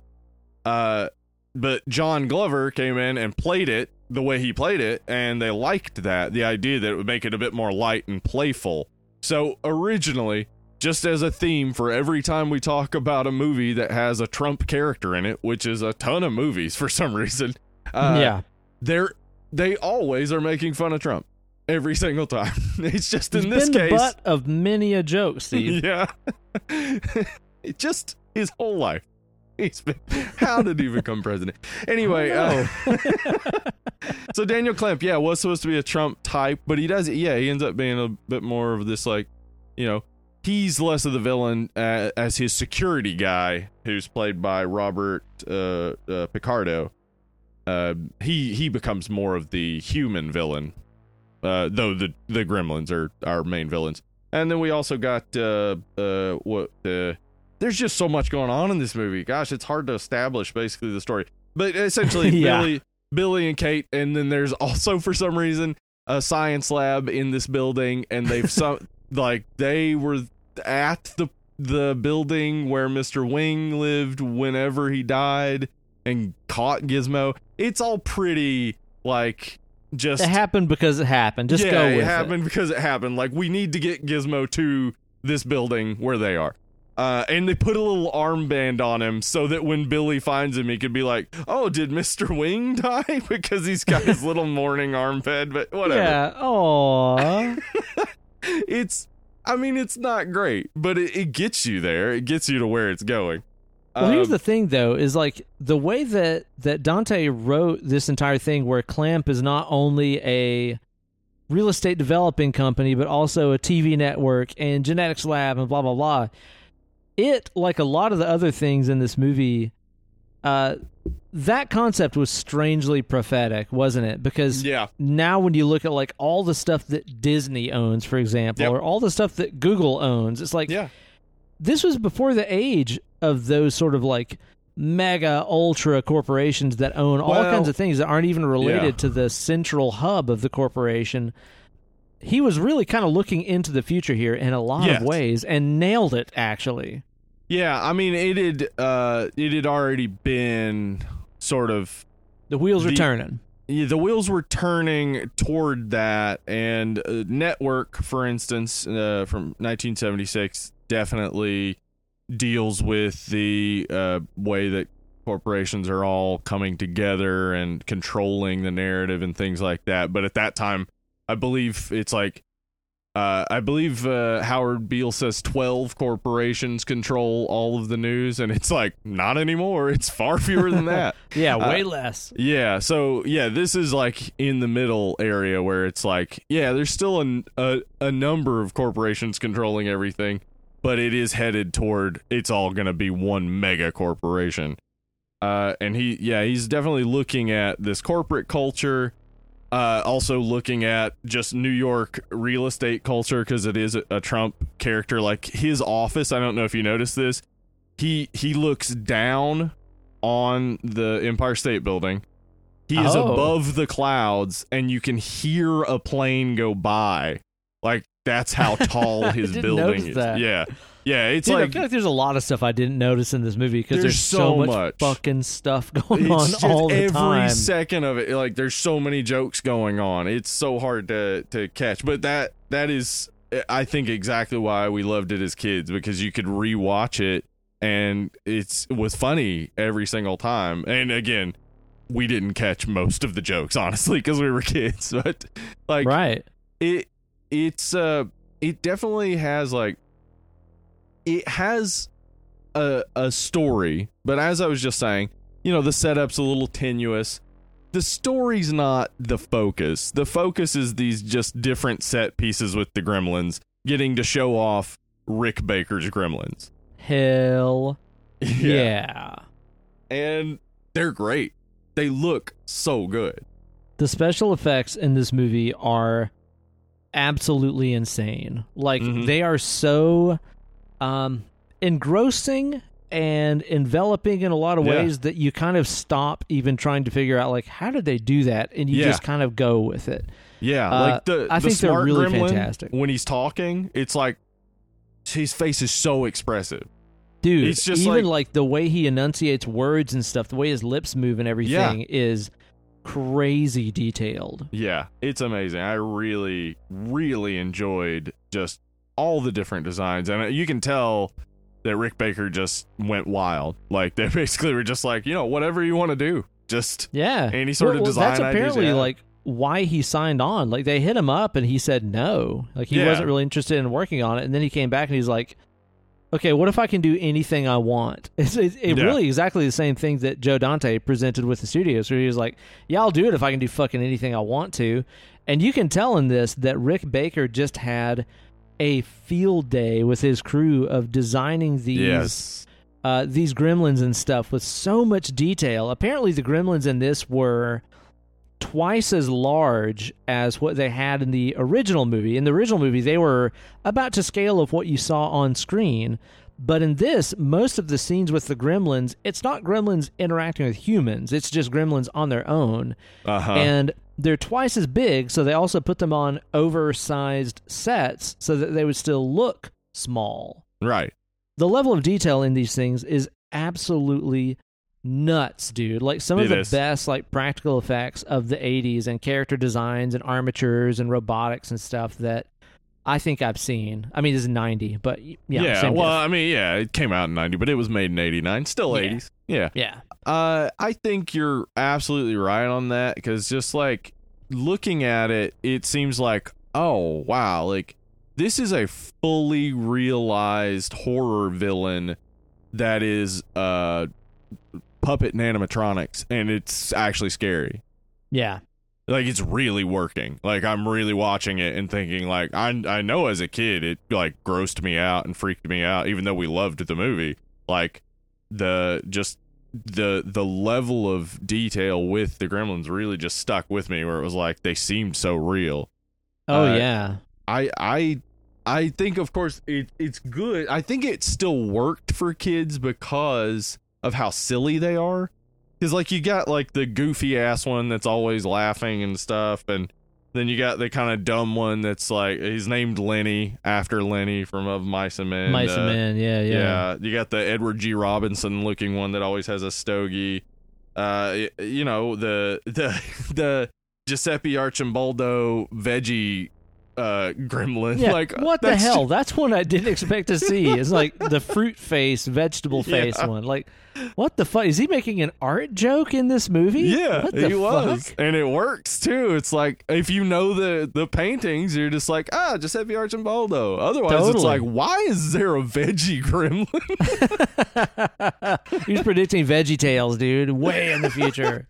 But yeah, like, all of the different ideas. And I love that they also did the electricity gremlin, which uses some like other than practical effects to a good degree. Like, the animation on that when he's like stuck in the phone and stuff is so cool. And I also like too that the Electro Gremlin turned out to be a kind of linchpin of the whole story with the ending and stuff, with him getting zapped, which apparently was not the original idea. The original idea for the ending is that they would pump concrete into the building and, like, encase them all in concrete, but they were, like, way over budget, and it was like, we can't really do that. It'll cost too much to do that shot. Animate it. Yeah. Yeah, so it's like, well, let's figure out something to do with this Electro Gremlin, which I think ended up better, because you kind of feel like that thing has been a little thread, through the whole movie, and then he actually turns out to be a functional part of the story. It's better that way, actually. I really, like, if this came out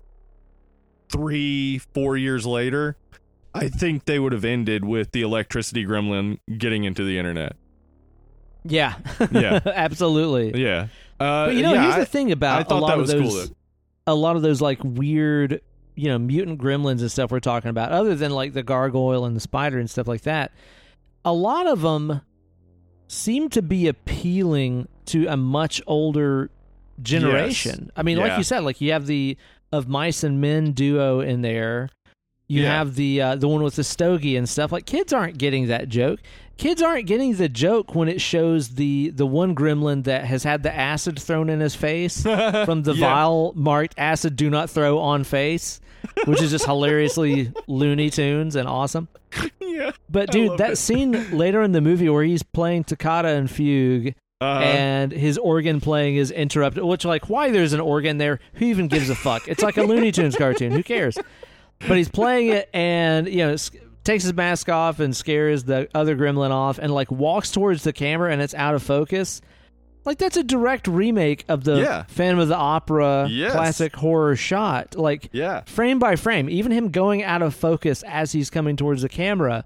Like, the level of care they took to make these, again, old school, golden age, Hollywood entertainment horror and just entertainment jokes is crazy. And they had to have flown over the heads of all the 6 and 10-year-old kids watching this in 1990, right? Definitely. But it also is reminiscent of the Warner Brothers cartoons that we were still watching in those days, because we were seeing Warner Brothers cartoons from the 30s. That's true. We were seeing references to Edward G. Robinson without having any idea who Edward G. Robinson was. So some of it still works because it's referencing to cartoons. I think some of it probably was like, we need to have some stuff for the adults. If we're making this obviously like kid-focused movie, we need to have some references the adults will get. But also, as you said, Dante is referencing back a good bit to like the old generation of movies. He, even has the Grandpa Fred character say like all the good horror movies were in black and white, and like he references, as you said, all those things, but also like say the Hulk Hogan part is a reference to William Castle's The Tingler. Oh. Yeah. So, like, even the parts that are like, what the fuck is happening? He's referencing times when he was younger and he watched movies and was like, what the fuck is happening? So, like, he was bringing back some of the things I think maybe from his childhood that really were, like, hit with him. Because I didn't know about that with The Tingler, by the way. Yeah, break that down. So, the scene that we see in the movie is... the movie is playing, and Billy and Christopher Lee, Dr. Catheter, are talking. Dr. Catheter is like saying, you got to believe me or whatever. And then suddenly the film strip like breaks and melts. And this was something that the production company was worried about how it was going to, not the production, distribution company was worried about how it was going to read. So they actually like put together an audience and showed them that bit, and the audience got it. Like Joe Dante was like, people will get it, that the movie didn't actually get fucked up. So the movie, suddenly the reel's fucked up, but then you see shadows of the gremlins and they're doing like their shadow puppets or whatever. And then, a lady comes out and asks the guy, like the usher, to fix the movie or whatever. And then he comes in and asks Hulk Hogan to fix it. And Hulk Hogan, cuts a promo to the gremlins, and then the movie starts back. So in The Tingler, William Castle was really like known for doing gimmicks. And in fact, if you watch a lot of William Castle movies now, it's just like campy and silly because the idea was to experience it in the theater. So The Tingler, he in certain big theaters had set up this system that would vibrate some of the seats. Make that ass vibrate. All right. Yeah. And at a certain point in The Tingler, there's a movie in the movie segment, and then the reel suddenly cuts, and a woman in the audience is supposed to scream. And then you see the Tingler that has been talked about throughout, like a shadow goes across the screen and then all the lights went out. And then you would hear Vincent Price's voice saying something similar to what Hulk says, except that they should scream and panic or whatever. And then the movie would come back on. So it's a real cool like trick, but obviously it doesn't translate to home video. But so yeah, he's referencing back to that in this like really interesting meta way, but also adding this level of absurdity and ridiculousness by, for some reason, having Hulk Hogan in the audience watching the movie that the Gremlins put up instead of the movie they're supposed to be seeing. That's one of the funniest bits to me, is that the audience, like the Gremlins have changed the movie to this like nudist film, and most of the audience is just watching it. Like they're just sitting there watching it. Dude, that's where this movie gets just like ridiculously meta on top of meta, where like you're like, okay, so the movie I'm watching is me watching Hulk Hogan and all these other people watch Gremlins 2? Question mark? Like, what am I watching right now? The movie Gremlins exists in this universe. Yeah, that's another thing about this that's confusing too, is because Leonard Maltin reviews Gremlins in Gremlins 2. Yes, so I think this is now the perfect time then to try to orient this film in time and give you an idea that this, in fact, as silly and crazy as it is a pretty normal movie for comedies in the late 80s, early 90s. And once I start naming some titles, you'll be like, oh, yeah. Okay. The film Spaceballs came out in 1987, Ben. Okay. Little Mel Brooks. Yeah. But not Mel Brooks. No, Mel Brooks. Yeah. Mel Brooks. That's what I said. The very one. That's the one. You may remember, just thinking about this cracked me up so much. Do you remember when they watched the movie Spaceballs in Spaceballs to figure out what's going on? It's like this super meta kind of thing going on in there. It's so funny. And then like when they catch them, but it's their stunt doubles. Yeah, the stunt doubles are so good, man. Yeah, I just thinking about that movie, I was like, okay, suddenly this movie makes a little more sense, but maybe Spaceballs is an outlier. Naked Gun came out in 1988. Okay, also very self-referential. Yeah. And these movies are spoofing other popular movies. Yeah. Okay, so at this point in the Friday the 13th storyline, Jason had taken Manhattan. So that's where we're at with Friday the 13th. Freddy is dream mastering at this point. So we're already like into ridiculous numbers of sequels with silly premises. Okay. Yeah. So this is starting to make more sense where you see this and it's way more ridiculous and over top than the original. It's like, well, so was every sequel or parody at that time. Yes. So those things kind of make sense. And then as well, this is basically kind of a sketch movie where it's just skipping to different sketches, which is similar to, say, like Airplane and things like that, which Airplane came out in like 79, I think. So this type of humor had been kind of building up. I think it's building off of, like, say, Monty Python and things like that.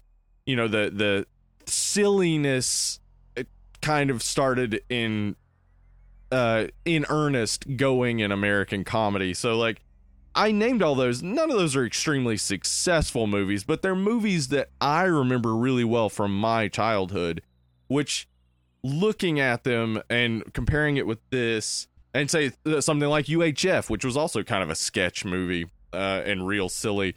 Like, when you look at that, you can see how, like, the late 80s, early 90s, everything was kind of silly. Like everything was getting a little ridiculous and absurdist. And I think that has to do with one of the things that this movie deals with. And it was the idea that we were approaching the future. Like the year 2000 was on the horizon.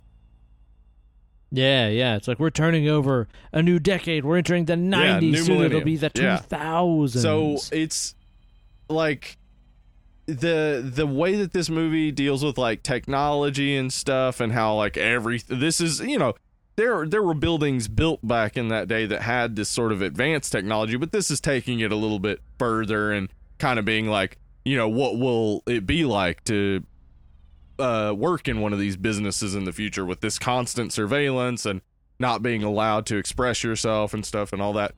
Basically, this sort of dystopian vision of all of this technology. And one of the things that like keeps running throughout is the joke of the revolving door. And I think this is kind of like Joe Dante's best joke about this futurist sort of mindset of the late 80s, early 90s, is basically just like every time they pass this revolving door, there's some fuck up, some problem with it, and then they just like calmly open the manual door next to it and walk in or out. Like, I didn't notice that. It's just like we're overcomplicating the shit out of this stuff when there is an easier way. Yeah. So it is like it's like this, the sort of mindset or the sort of outlook is like, yes, we're approaching a future, but don't complicate the already simple. Like, some things don't need to be made more efficient. We don't need cameras watching your employees at all times, though that is exactly what we have these days. You work at Amazon, you are under constant surveillance. Like this, watching this was like, oh, what a hellscape. And then remembering like, that's the life of an Amazon worker. And it even says like when he fires the guy for smoking on the job, he's going to lose his health care. Like, it's just such a prescient moment, but also a reminder that in 1990, that was still a gigantic fear everyone had to have. That if you lose your healthcare, you're fucked. Yeah. Still very real. Yeah. More things change, more things stay the same. So I like this like outlook on futurism and outlook on the 90s and how like, you know, yes, you know, you want your big boxy suits and shit because you want everything to be new and different, but really it's just the same old stuff. It's the same old day. Let's make some funny, ridiculous, silly jokes. Yeah, no doubt, man. And I feel like it's also oddly prophetic in the way that it predicted, you know, where cable TV and stuff like that was heading as well, where it's like, you know, the fact that this movie has things that you would recognize in 1990 is ridiculous. Like the archery channel. What, they're just going to show archery stuff all day? There is a golf channel. Oh yeah, yeah. It's like, dude, I'm sure that at some point in satellite TV and stuff, there has been an archery channel. Oh, most likely a channel for anything. I mean, now it's like, how many YouTube channels are there that is just one specific thing that you can watch eternal content out of? That's the thing on YouTube is if there's a channel that's one specific thing, there are several channels that are that specific thing. Absolutely so, man. And even like the fact that, you know, there was this woman on here that had a microwave cooking show. Like that was so ridiculous. And it's like, dude, if that's a YouTube channel right now, like microwaving with Mimi or whatever, that has like 2 million subs at least. I think that's where he got it a little bit wrong though, because I mean, you know, you and I probably both watch and sub to a ton of cooking shows on YouTube, and I think YouTube has only improved everyone's cooking. Like, that's true. And in fact, thinking back to like even the Food Network, like watching Food Network made me better at making food. So, dude, like, as a kid watching fucking Emerald and especially like Alton Brown Good Eats, like Alton Brown Good Eats and stuff has been such a huge influence on me and all of my creative output. I can't even overstate it. Yeah, the food science stuff and all of that was just really hit with it. So like he was a little bit wrong with that, but he was like exactly. Oh, and again, this was not written by Joe Dante, though it is very much changed by Joe Dante. It's written by Charlie Haas. Okay. I thought he wrote it too. I've already misspoke several times in this episode. Well, I mean, the thing is that Dante made it all his own. Like a ton of stuff was changed from the script, but also a ton of this stuff was already in the script. So Charlie Haas deserves his credit. But I mean, I think exactly what you were saying though, like the way that cable became so ridiculous, and the guy, Mr. Wing, even says it, like, you know, he basically says it's for fools, and like cable was becoming more widespread by 1990. Like, you know, it seemed to be a sort of thing like you have to start having cable, otherwise how are you ever going to watch TV? And then how are you ever going to talk to anybody if you don't watch TV? Because that's all people were doing. Well, here's the thing about that. So that is something that stuck out to me, is early on in the movie, you do have Mr. Wing being like, cable is for fools. Yeah, watching TV is for fools, basically. But then at the end of the day, it is Gizmo watching Rambo on TV that gives him the skills he needs to, you know, beat Mohawk. I think he's called. He's not Stripe. He's Mohawk. Yeah, in he this looks movie. like Stripe, but he's a different guy. Yeah.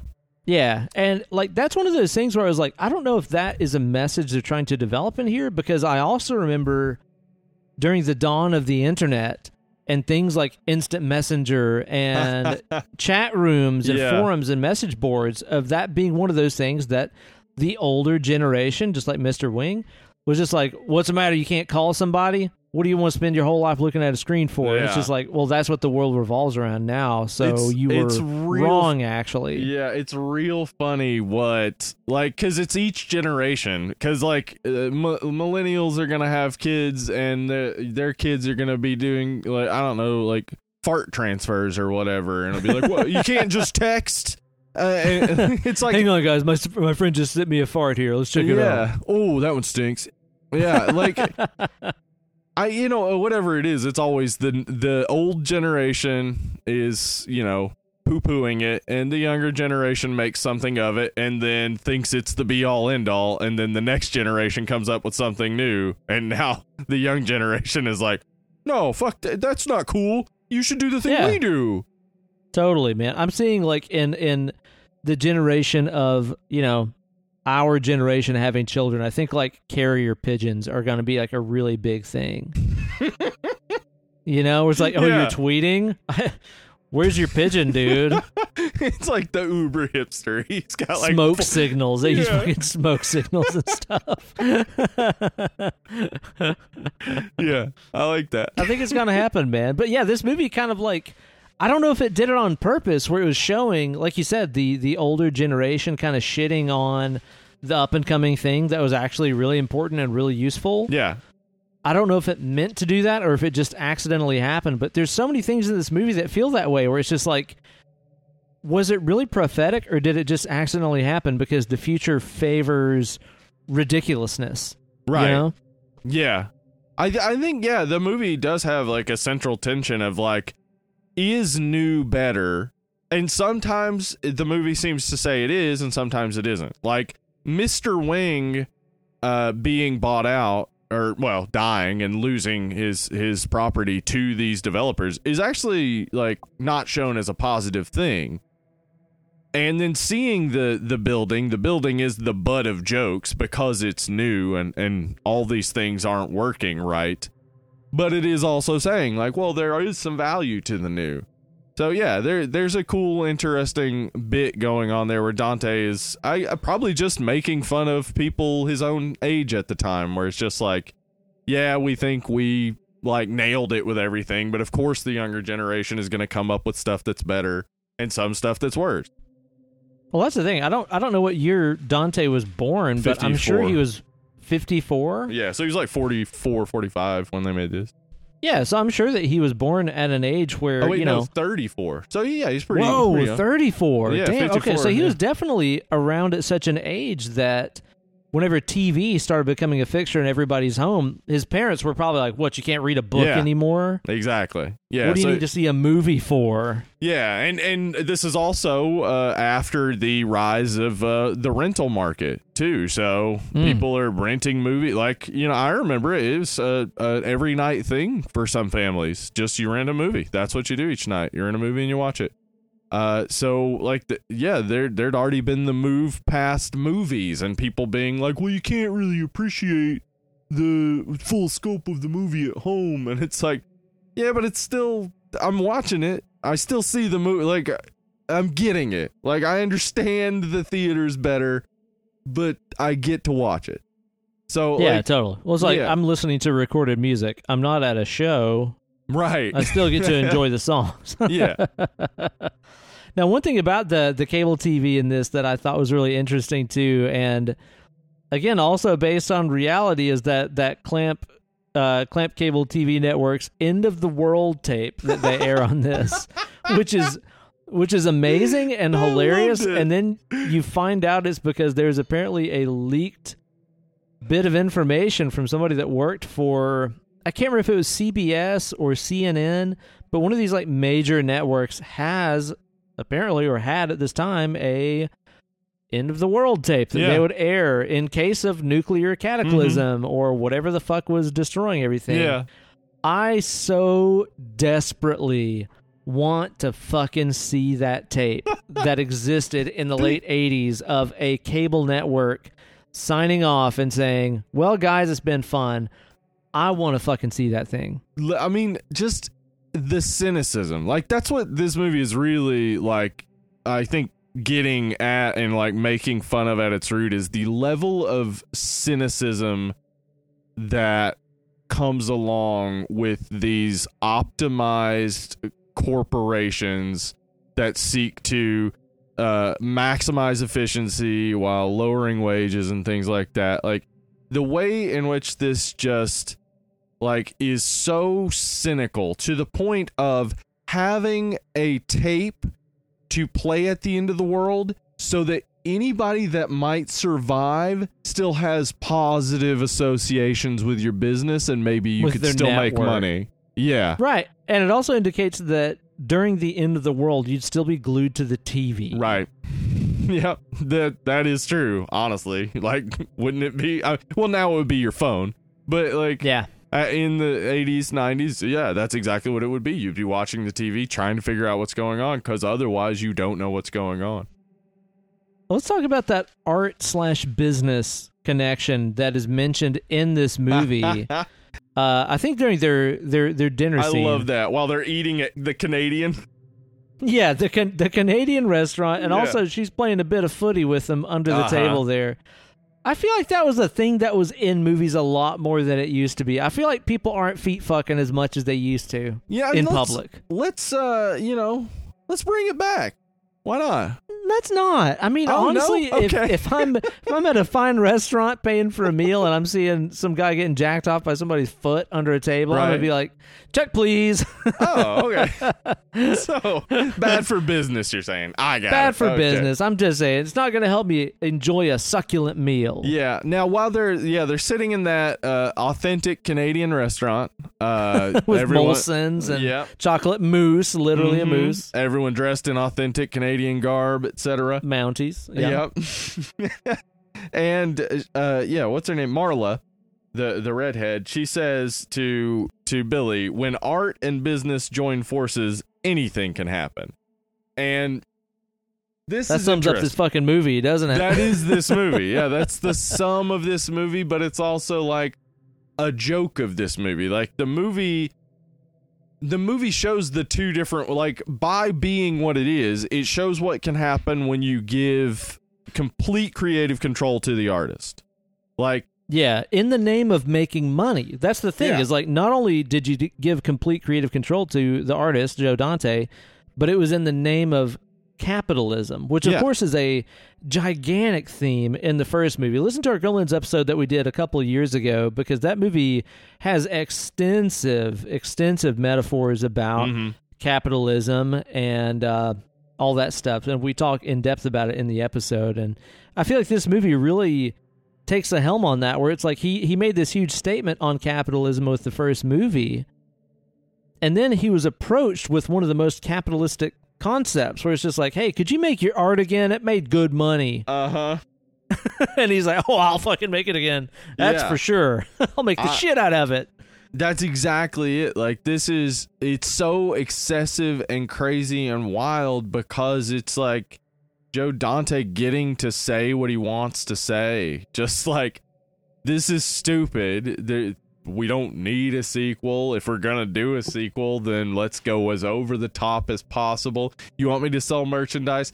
I'll sell it within the movie. I'll sell the first movie within the movie. I'll sell all of it, and I'm going to be making fun of you the whole time, and it's also going to never feel mean-spirited. It's always going to feel light and playful.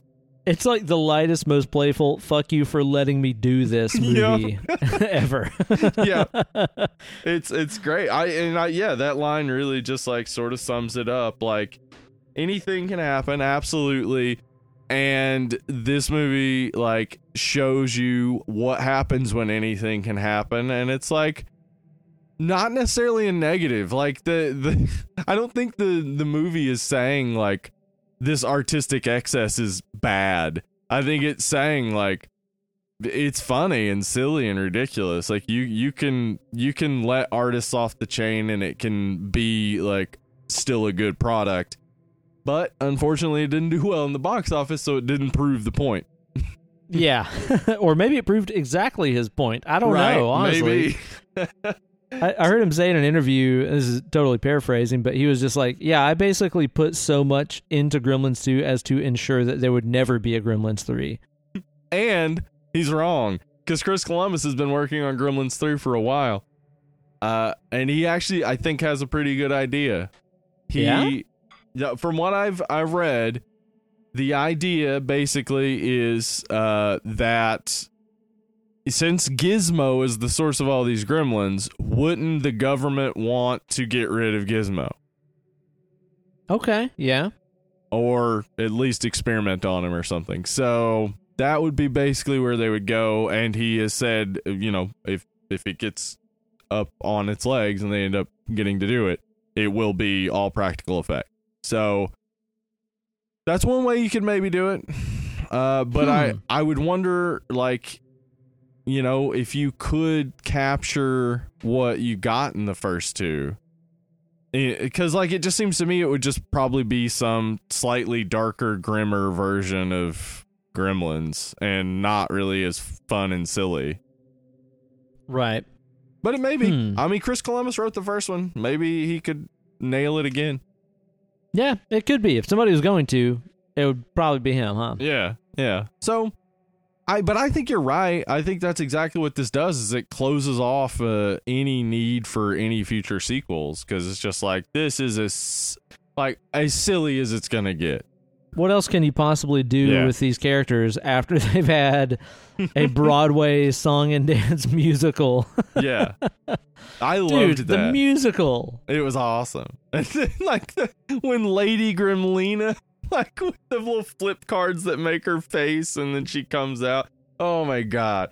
Amazing. It's just Which, again, is classic Hollywood shit, too. Like, that's stuff that 10-year-olds in the audience are not getting. No. But they think it's funny because it feels like Looney Tunes. Yeah, because it's just so off the wall and silly, and why is this happening? Yeah, it just works perfectly, I think, as a comedy. And, you know, I rewatched the Key and Peele skit, because watching that, I had assumed, like, oh, is Gremlins 2, like, bad? Because I always remember loving it, but rewatching it, it's like, oh no, it's not bad. It's just, it is so over the top and like crazy to imagine how this came to be. Like how they were sitting around and they're like, yeah, and then we'll have like a vegetable gremlin and he'll show up in the salad bar. Salad bar? Yeah, there's a salad bar in this building, I guess. I thought this building was a genetics lab. Oh, it's got genetics labs. Also got a mall. There's a Spencer's Gifts. You know.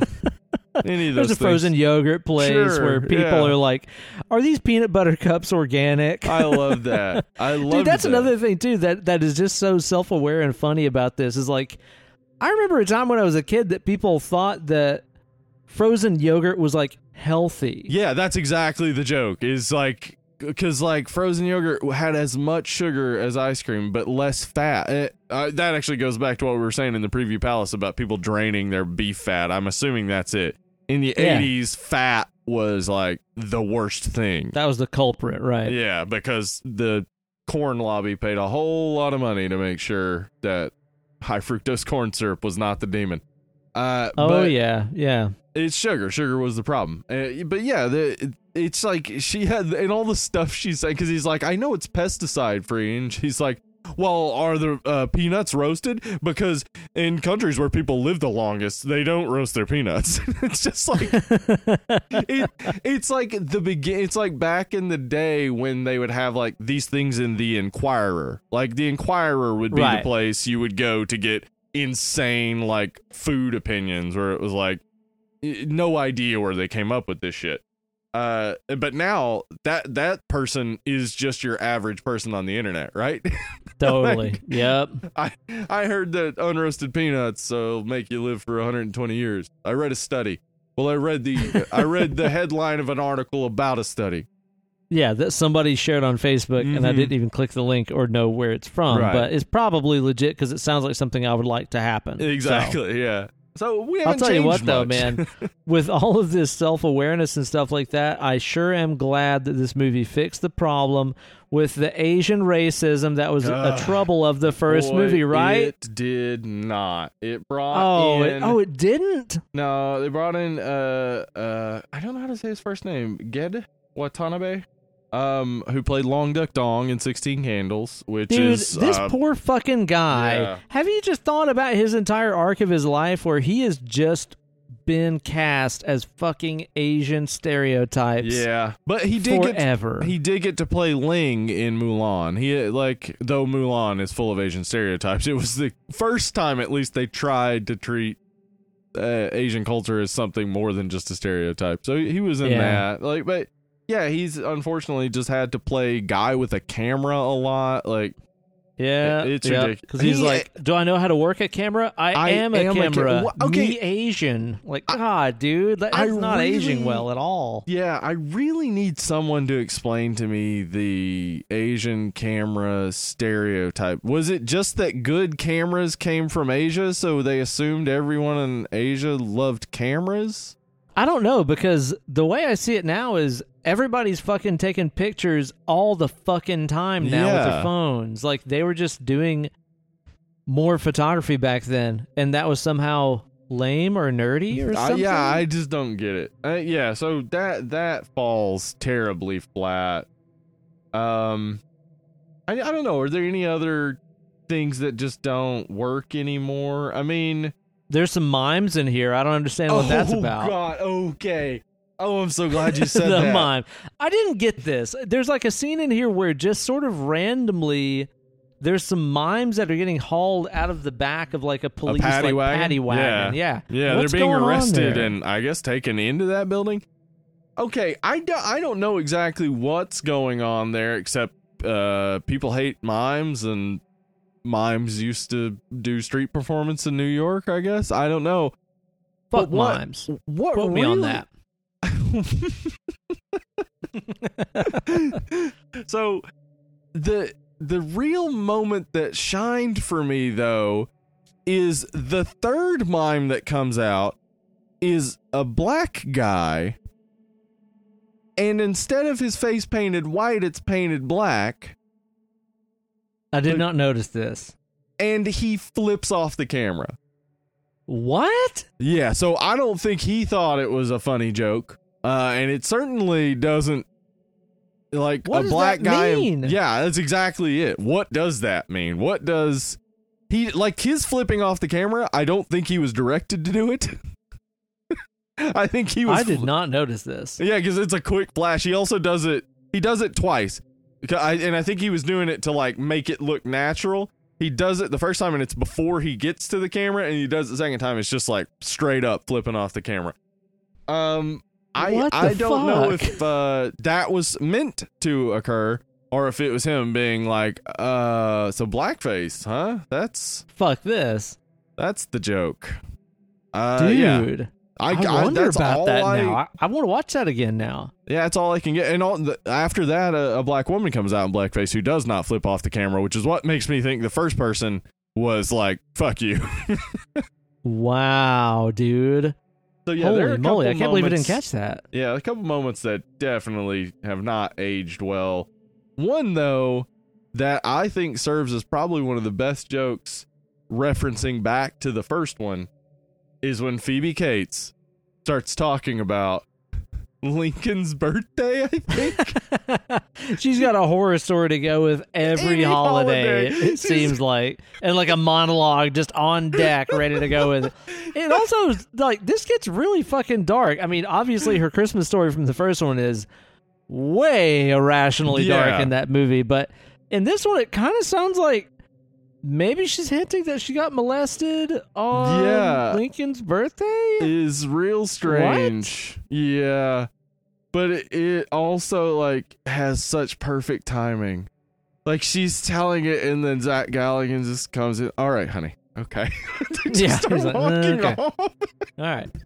It's just such a perfect joke on the first movie. I really enjoyed it.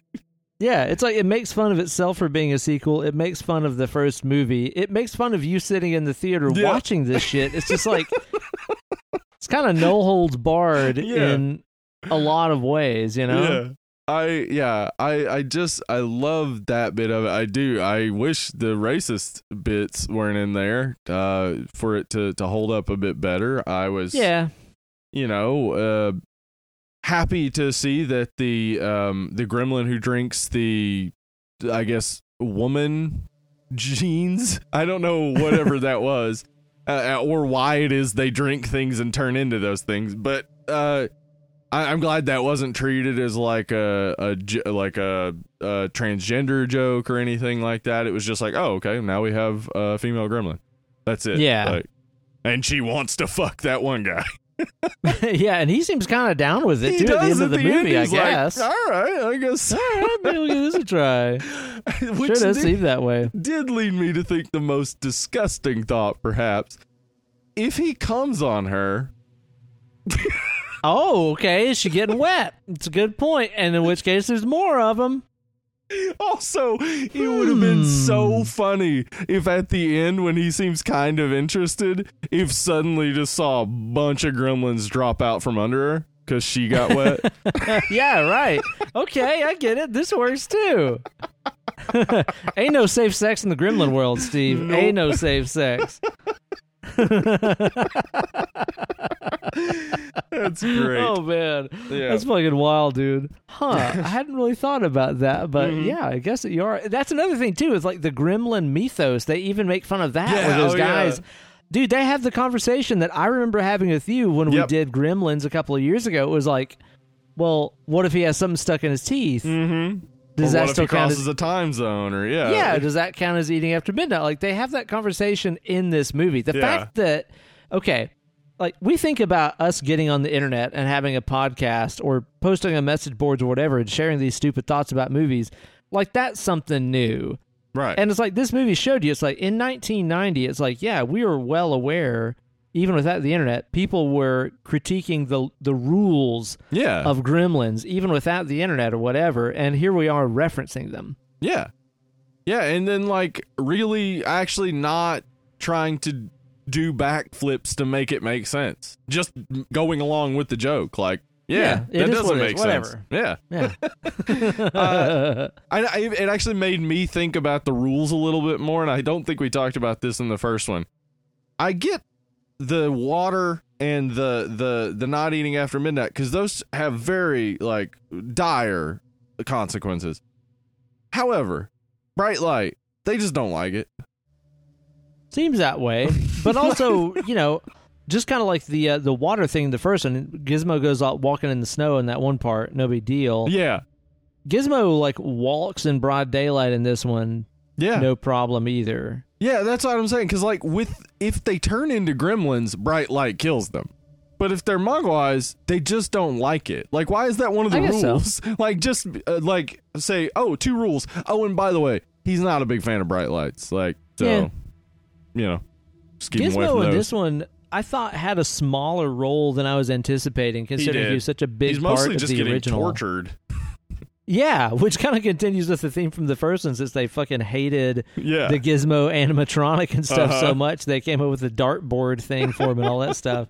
Kind of continues with that. Like, yeah, Gizmo is in here being like a little cute. He has his little dance to that rock and roll song and stuff. And the twins are dancing behind him. That's an adorable moment. The fucking guards from Terminator 2? Is that what you're talking about? Yeah, or the twins from Erie, Indiana. Oh shit! Yeah, that's Yeah. right. Those are the ambulance driver guys, aren't they? Yeah. Dude. Yeah, I love that scene because it's like both the Gizmo is adorable, the twins are adorable, and then Christopher Lee is trying his best to Christopher Lee. fucking Christopher Lee trying his best to just be like whatever, but he's also being adorable himself. Like it's Dude. just a really cute moment. The fact that Christopher Lee is in this movie Yeah. with another guy playing Dracula and they Yep. never make a joke about it, I don't know if that's maybe funnier than them making a joke about it, you know? There is a deleted scene not involving him and the guy dressed as Dracula, but involving him and the Bat Gremlin, where he like Okay. makes some comments about the transformation or whatever that are kind of like a hint back to Dracula. But yeah, All right. yeah, the fact that they never, yes, you're right, like it's hilarious. And probably why they cut that other bit, that it's funnier to have If you Christopher don't Lee acknowledge and it. not acknowledge it. And by the way, his name in the script is Dr. Cushing Catheter. So he's named after Peter Cushing, who Dude. so it's just like there's so many jokes throughout that are just ridiculous. Well, and even a catheter being something that you could use to like let blood or Right, bodily good- fluids, right? Good point. I didn't even think about that either. Yeah. But yeah, like the Christopher Lee bits, he the man, this is number 168 of his like 220 something film credits. Jesus. And the man is in a silly fucking movie working with an animatronic puppet and these animatronic gremlins, and he's still just professional The as best. fuck and the best. The Yeah. fucking best, dude. We'll be talking about him again Yes, soon, we will. won't we? Yeah. Fuck yeah, dude. Christopher Lee is the shit. Yeah. That Love guy, I mean, see you at the motherfucking crossroads. You won't be lonely because I'll No, be sir. bugging you, asking you about all the cool shit you did Yeah. in your life, man. Don't And I'll ask him tell his you World what. War II stories, though. Ooh. I hear those are Ooh. brutal. Probably pretty fucking grisly, man. And I'll tell you what, I don't know if it gets much cooler than a movie that has Christopher Lee and Slayer in it, because Yes. it has fucking Slayer, Angel of does. Death in the soundtrack. Whenever it shows the it's a spider gremlin, Yeah. right? Like transforming and stuff. He transforms right when the song has that break when it goes to the super chaotic guitar solo, right when he transforms, and it's one of the best like timings of a licensed piece of music I've ever heard, because it's Yeah. on like the most ultimate metal riff ever that's in that song. It's the fucking baddest riff ever. And then right when he transforms is when it goes to the guitar solo. It's perfect. I was like, Yes. holy fuck, Slayer. And then he transforms right at that scene. It delighted me so much. But there's also a ton of other great soundtrack stuff in this. Yeah, Faith No More on there. You got Jeff some Beck. some Fats Domino. I'm Mhm. ready. That's from the dance scene, yeah. Hey, speaking of Jeff Beck, this is a guy that I think a lot of guitar players know about, but a lot of your average music listeners don't know about Jeff Beck. He's one of the greatest guitar players that's ever lived. He was in the Yardbirds. The Yardbirds, of course, being the band okay, that yeah. was the platform that launched other household names like Eric Clapton and Jimmy Page. Yeah. And Jeff Beck also played guitar in that group, but was always just so self-obsessed with totally uncompromising music of his own that he never hit the pop stardom of either of those guys. I heard a song today that Okay. featured a Jeff Beck guitar solo that I had no idea that was him playing it. But then as soon as I listened to it, I was like, oh yeah, that's fucking Jeff Beck. My good buddy, Junkyard Joe, Oh. hit me up the other day and he was like, man, have you ever played that bass line in Private Dancer by Tina Turner? And I was like, no. And he's like, okay, for one, it's fucking awesome. For two, that song was written by Mark Knopfler from Dire What? Straits and features a guitar solo by Jeff Beck. And I was like, what in the fuck are you talking about? Dude, listen to Private Dancer again and imagine it as a Dire No problem. Straits song, and you'll totally get it. And then it gets the guitar solo. Fucking Jeff Beck. Also, I really want to hear Mark Knopfler singing a song about being an exotic dancer. Me too. I want that more than anything. Oh man, did you think It's so Guitar good. George played on it? He knows all I think the chords. he might have. Yeah, he knows all of them. And this song features some unusual stuff. There's a flat 6 in there. I think there might be a flat 7 in there. You have to know quite a lot of chords to play that tune. All Bridge right. is also really banging too. So Guitar George might have made an appearance on there, man. And of course, you've also got like those callbacks to the original blam blam blam blam blam blam like Gremlins Blam, theme. blam, That I think is yeah. badass, man. Yeah, I think Jerry it's so good. Goldsmith. Jerry Goldsmith. The man. Yeah, absolutely the man. Makes an appearance in the movie. You may notice in the yogurt scene, the frozen yogurt scene, there's a guy who's dressed like a composer. That's Jerry Goldsmith dressed Who like a else would it composer. be? Yeah. Jerry Goldsmith, dude, like I know that John Williams is a household name. Yeah, but I know Jerry that Goldsmith. there's some other ones like Howard Shore and stuff like that Yeah. that a lot of people know. But Yeah. dude, Jerry Goldsmith, he's dead now, right? Oh, He might have maybe. died. Let me get Fuzzbeat on that real quick. Yeah, get Fuzzbeat on that. Get him Yes, to yeah, fetch he actually John died Ledger. in 2004 at the age of 75. So it's been a while. Wow, Yeah. man, but dude, Goldsmith fucked. I'll tell you that for sure. Goldsmith definitely fucked. Absolutely. I mean, he did L.A. Confidential, which The Omen, dude. The Yeah. Omen. the man's great. Yeah, he was a king of kings, a lord of lords. Holy, holy, holy is his name. Goldsmith is his name. I mean, Yeah. it's in the name, Goldsmith. He forges gold Yeah, out of exactly. music notes. Come And on, he deep y'all. fries it. Yeah, deep Flip fried out. gold. That's the Yeah. case. Great soundtrack work in this. It's never like ultra overbearing. It is appropriately silly and wacky at times, Yeah. like the musical number and stuff. It's stupid where it should be, Mhm. and self-referential and out of the way when it should be. I think the soundtrack in this is great. Yeah, I agree. I honestly like. This is not the best movie you'll ever see. It's No, not. of course not. No, the story is weak, I think, and really just dude. like Especially like halfway through the movie, you're just like, is What's there any happening? plot moving Yeah. forward, or is it just a Yeah. bunch of gremlins doing silly shit? But it's like that. It's just such a wonderfully silly movie that, like, if you really look at it in the same way you look at, say, Spaceballs or Airplane or something like that, that is what you're seeing is just gremlins playing out sketches. And I mean, I could see kids liking it today if they haven't seen Yeah. it. I could see them liking it and enjoying it. But I understand if adults who have never seen this watch this and just are like, this is terrible. I get that. Yeah. Well, here's the funny thing about that too, dude, is apparently Steven Spielberg was shown an early cut of the movie, like the Oh, yeah? first draft of it, and his Uh-huh. main critique was there's too many gremlins in it. So they actually cut down the amount of scenes involving gremlins in Why? this.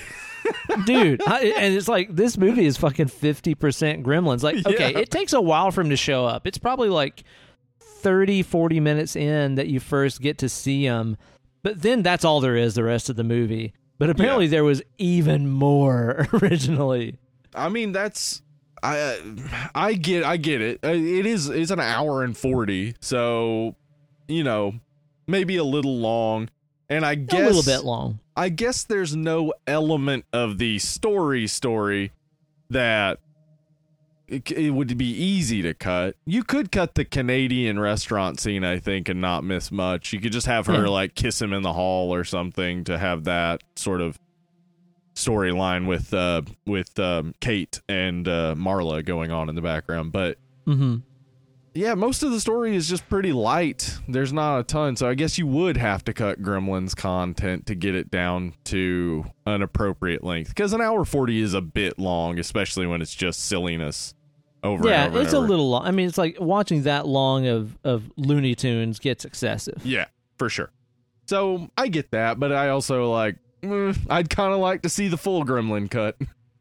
Yeah, no kidding, man. And I'd also love to like watch this again as a 6-year-old kid and realize like, Yes. okay, those things might have looked really scary on TV, but watch the movie. They're just basically like fucking Yeah. creepy Looney Tunes. I think that I would have liked this So if you as could a go, kid if I would have watched it. if you could go back in time and you only got to say one thing, that'd be it. You'd be like, Yeah. just give Gremlins 2 a chance. I'm out. Yeah, give that a try.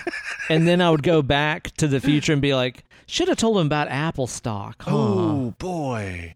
Well, he didn't have any money. He was a kid. Yeah, he could. Yeah, he could have got it anyway. So that's something I think about. So because like I very often have the what if I had a time machine, what would I do with it sort of fantasies, and I've thought two about chicks at the same time.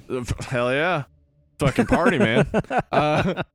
I always, I've thought so many times, like, I can go back in time and tell myself about stocks, and it's like, well, what would I do with that information? That's true. Tell an adult, and then they'd make money off of it. Oh yeah, like that's they would what listen to a kid. Yeah, yeah, exactly. I Even have if some they stock did listen. advice, adult. Sure you do. Oh man, it's a fun movie. Like it's I feel like the messages aren't necessarily as deep as the first one, but that in itself makes sense for this being a sequel that was clearly just being made to make money. Yeah. So it's kind of like any shortcoming of this movie is in itself part of the gag in a lot of ways. Yeah, for sure. So like, yeah, it is hard to it's hard to give it like a bad rating in any way because the movie nails everything it's trying to do, I think. I think so. And like it's funny.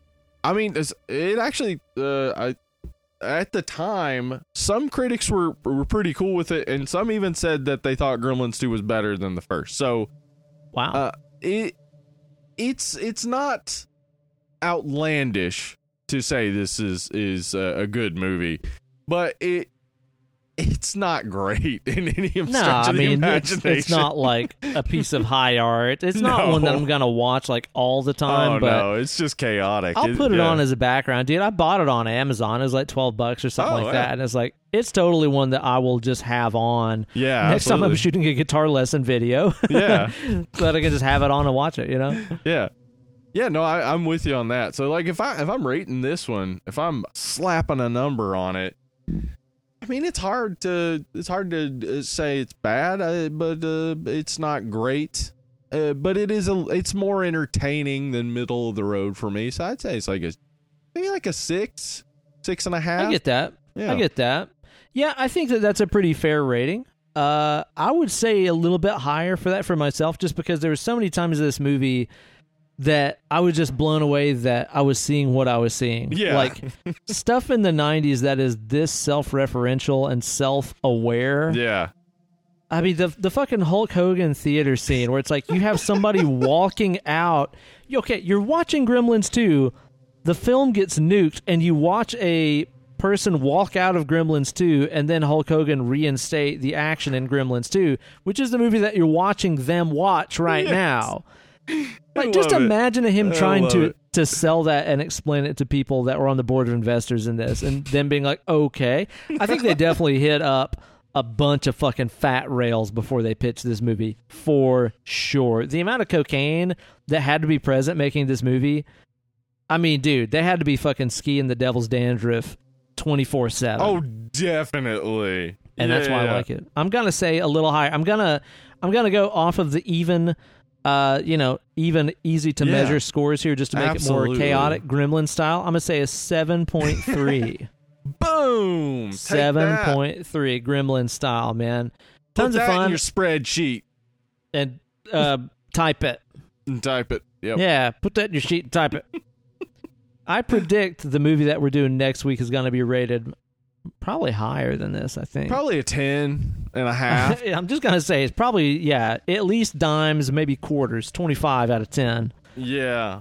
I'll try to be as harshly critical as I can of Tammy and the T-Rex, but boy, it's easy to love, Steve. Watching it the first easy time, to love. I hated the first 10 minutes of it. I was like, what the fuck is this? And then they had a dick grabbing fight, and I was like, wait a second. This is going somewhere different, right? Yeah, because this is high I predicted art. you being like, this is Ben loving the Wraith again. That was kind of what I was thinking. In the first 10 minutes, I was like, oh, it's just bad and silly. And then it's like, oh, this is uniquely bad and silly. No, it's bad, and it's silly as fuck, man. But, dude, it's made with so much attention to stupid detail. I don't want to talk too much about it because I have so much I want to talk about with that movie. Yeah. So I'm excited. Me too. We'll be talking about that next time. Again, it's called Tammy and the T-Rex. You might see it on your, Yo Ho Ho pirate streams as Tanny and the Teenage T-Rex. Teenage T-Rex. Yeah. That's the one you want because Tammy and the T-Rex was released as, I think, a PG or PG-13 movie. Yeah, it was released as a family comedy. Yeah. Somehow. But you want the unrated one, which is... Yes, you do. Right now on Showtime and Shudder labeled as Tammy and the T-Rex, but the title screen will say... the better version. Tanny and the Teenage T-Rex. Even though in the movie her name is not Tanny, it blows my mind. Well, that depends on who's speaking. Yeah, that's true. Sometimes it's a little indefinite, isn't it? Yeah, so who knows what it is, but make sure you're watching like the R-rated uncut one. That's what you want to see. So be sure to check that out in time for the show next week. In the meantime, you guys can support the show on Patreon and also put in a vote for what movie you want to be on the show next with our bowl of movies that we draw out of every month. We haven't come up with a good name for that yet. Smoking Bowl. I guess we call it that. Smoking Bowl. Yeah, that's it. Yeah, patreon.com/Dead and Lovely. Head on over there. There's a new episode of the Patreon exclusive episodes up. It was on the Creepshow animated special. We just recorded it.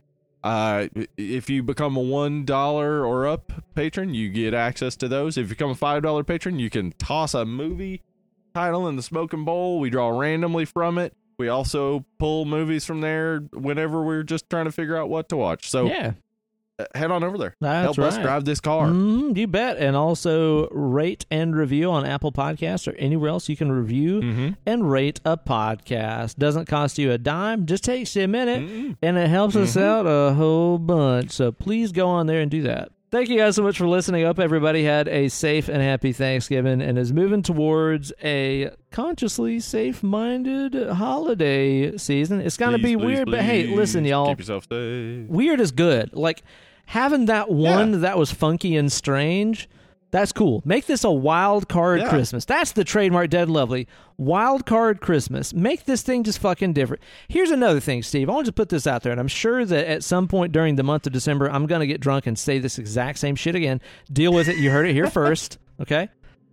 Just because we're talking about, like, maybe you don't go to your gigantic family gathering and everybody infects everybody with fucking COVID and Meemaw fucking drops dead. Yeah. Okay, here's the thing, though. The Christmas season is so much more than just that day. And anymore, to me, I enjoy the season more than I enjoy the day where you open presents and shit. I mean, especially the older I get and the more it's just stressful. Like, dude, it's stressful. Like, that's where the pressure of the holidays comes from. Yeah. Is there any pressure in staying home and putting up the tree with your family? Absolutely not. Watching your favorite Christmas movies and making special meals and holiday treats like Chex Mix and cookies and stuff like that? No, you still get to do that stuff. You can still give people presents. Drop it off outside their house. It's fine. Exactly. FaceTime them or just wait in the car while they open shit. I mean, whatever you want to do, you can do it from a distance. You don't have to do everything just like always this year. Yeah. Be considerate. I do really just imagine telling kids in the future about the year without a Christmas and how interesting that will be. Just well, what did you do?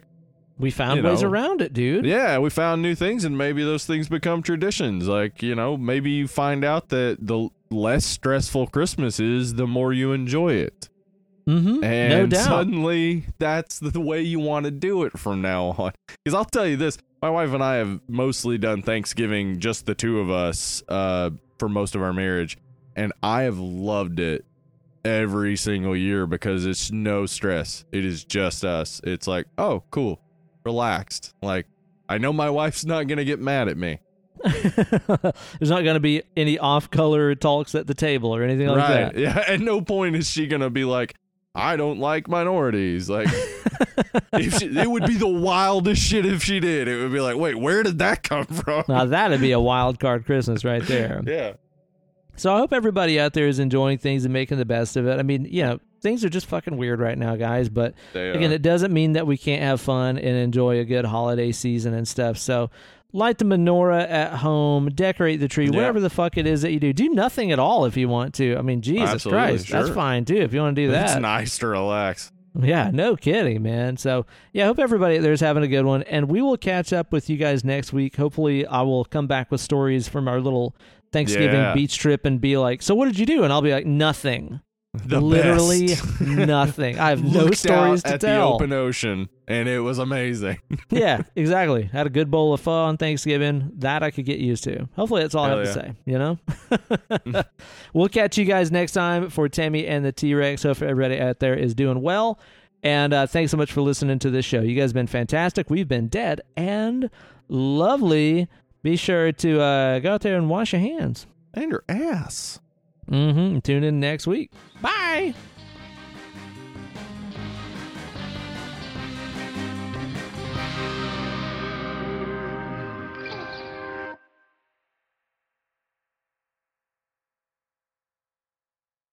So the other day, I was on the Facebook and I saw that our good friend and dead and lovely listener, Kev Bickerdike, was watching The Lord of the Ring, The Fellowship of the Ring, and I was like, you know what? I've got to film this guitar lesson video. It was this Phrygian fun video I put out a couple weeks ago on my channel. I was like, I'm just going to put Lord of the Rings on in the background just to have it on. Kev mentioned it. It's just a feast for the eyes. It keeps me feeling happy as I'm making videos and stuff. So I just had it on while I was filming the video. And I found myself drifting off in thought and thinking about Gollum, old Right. Smeagol. Mm-hmm.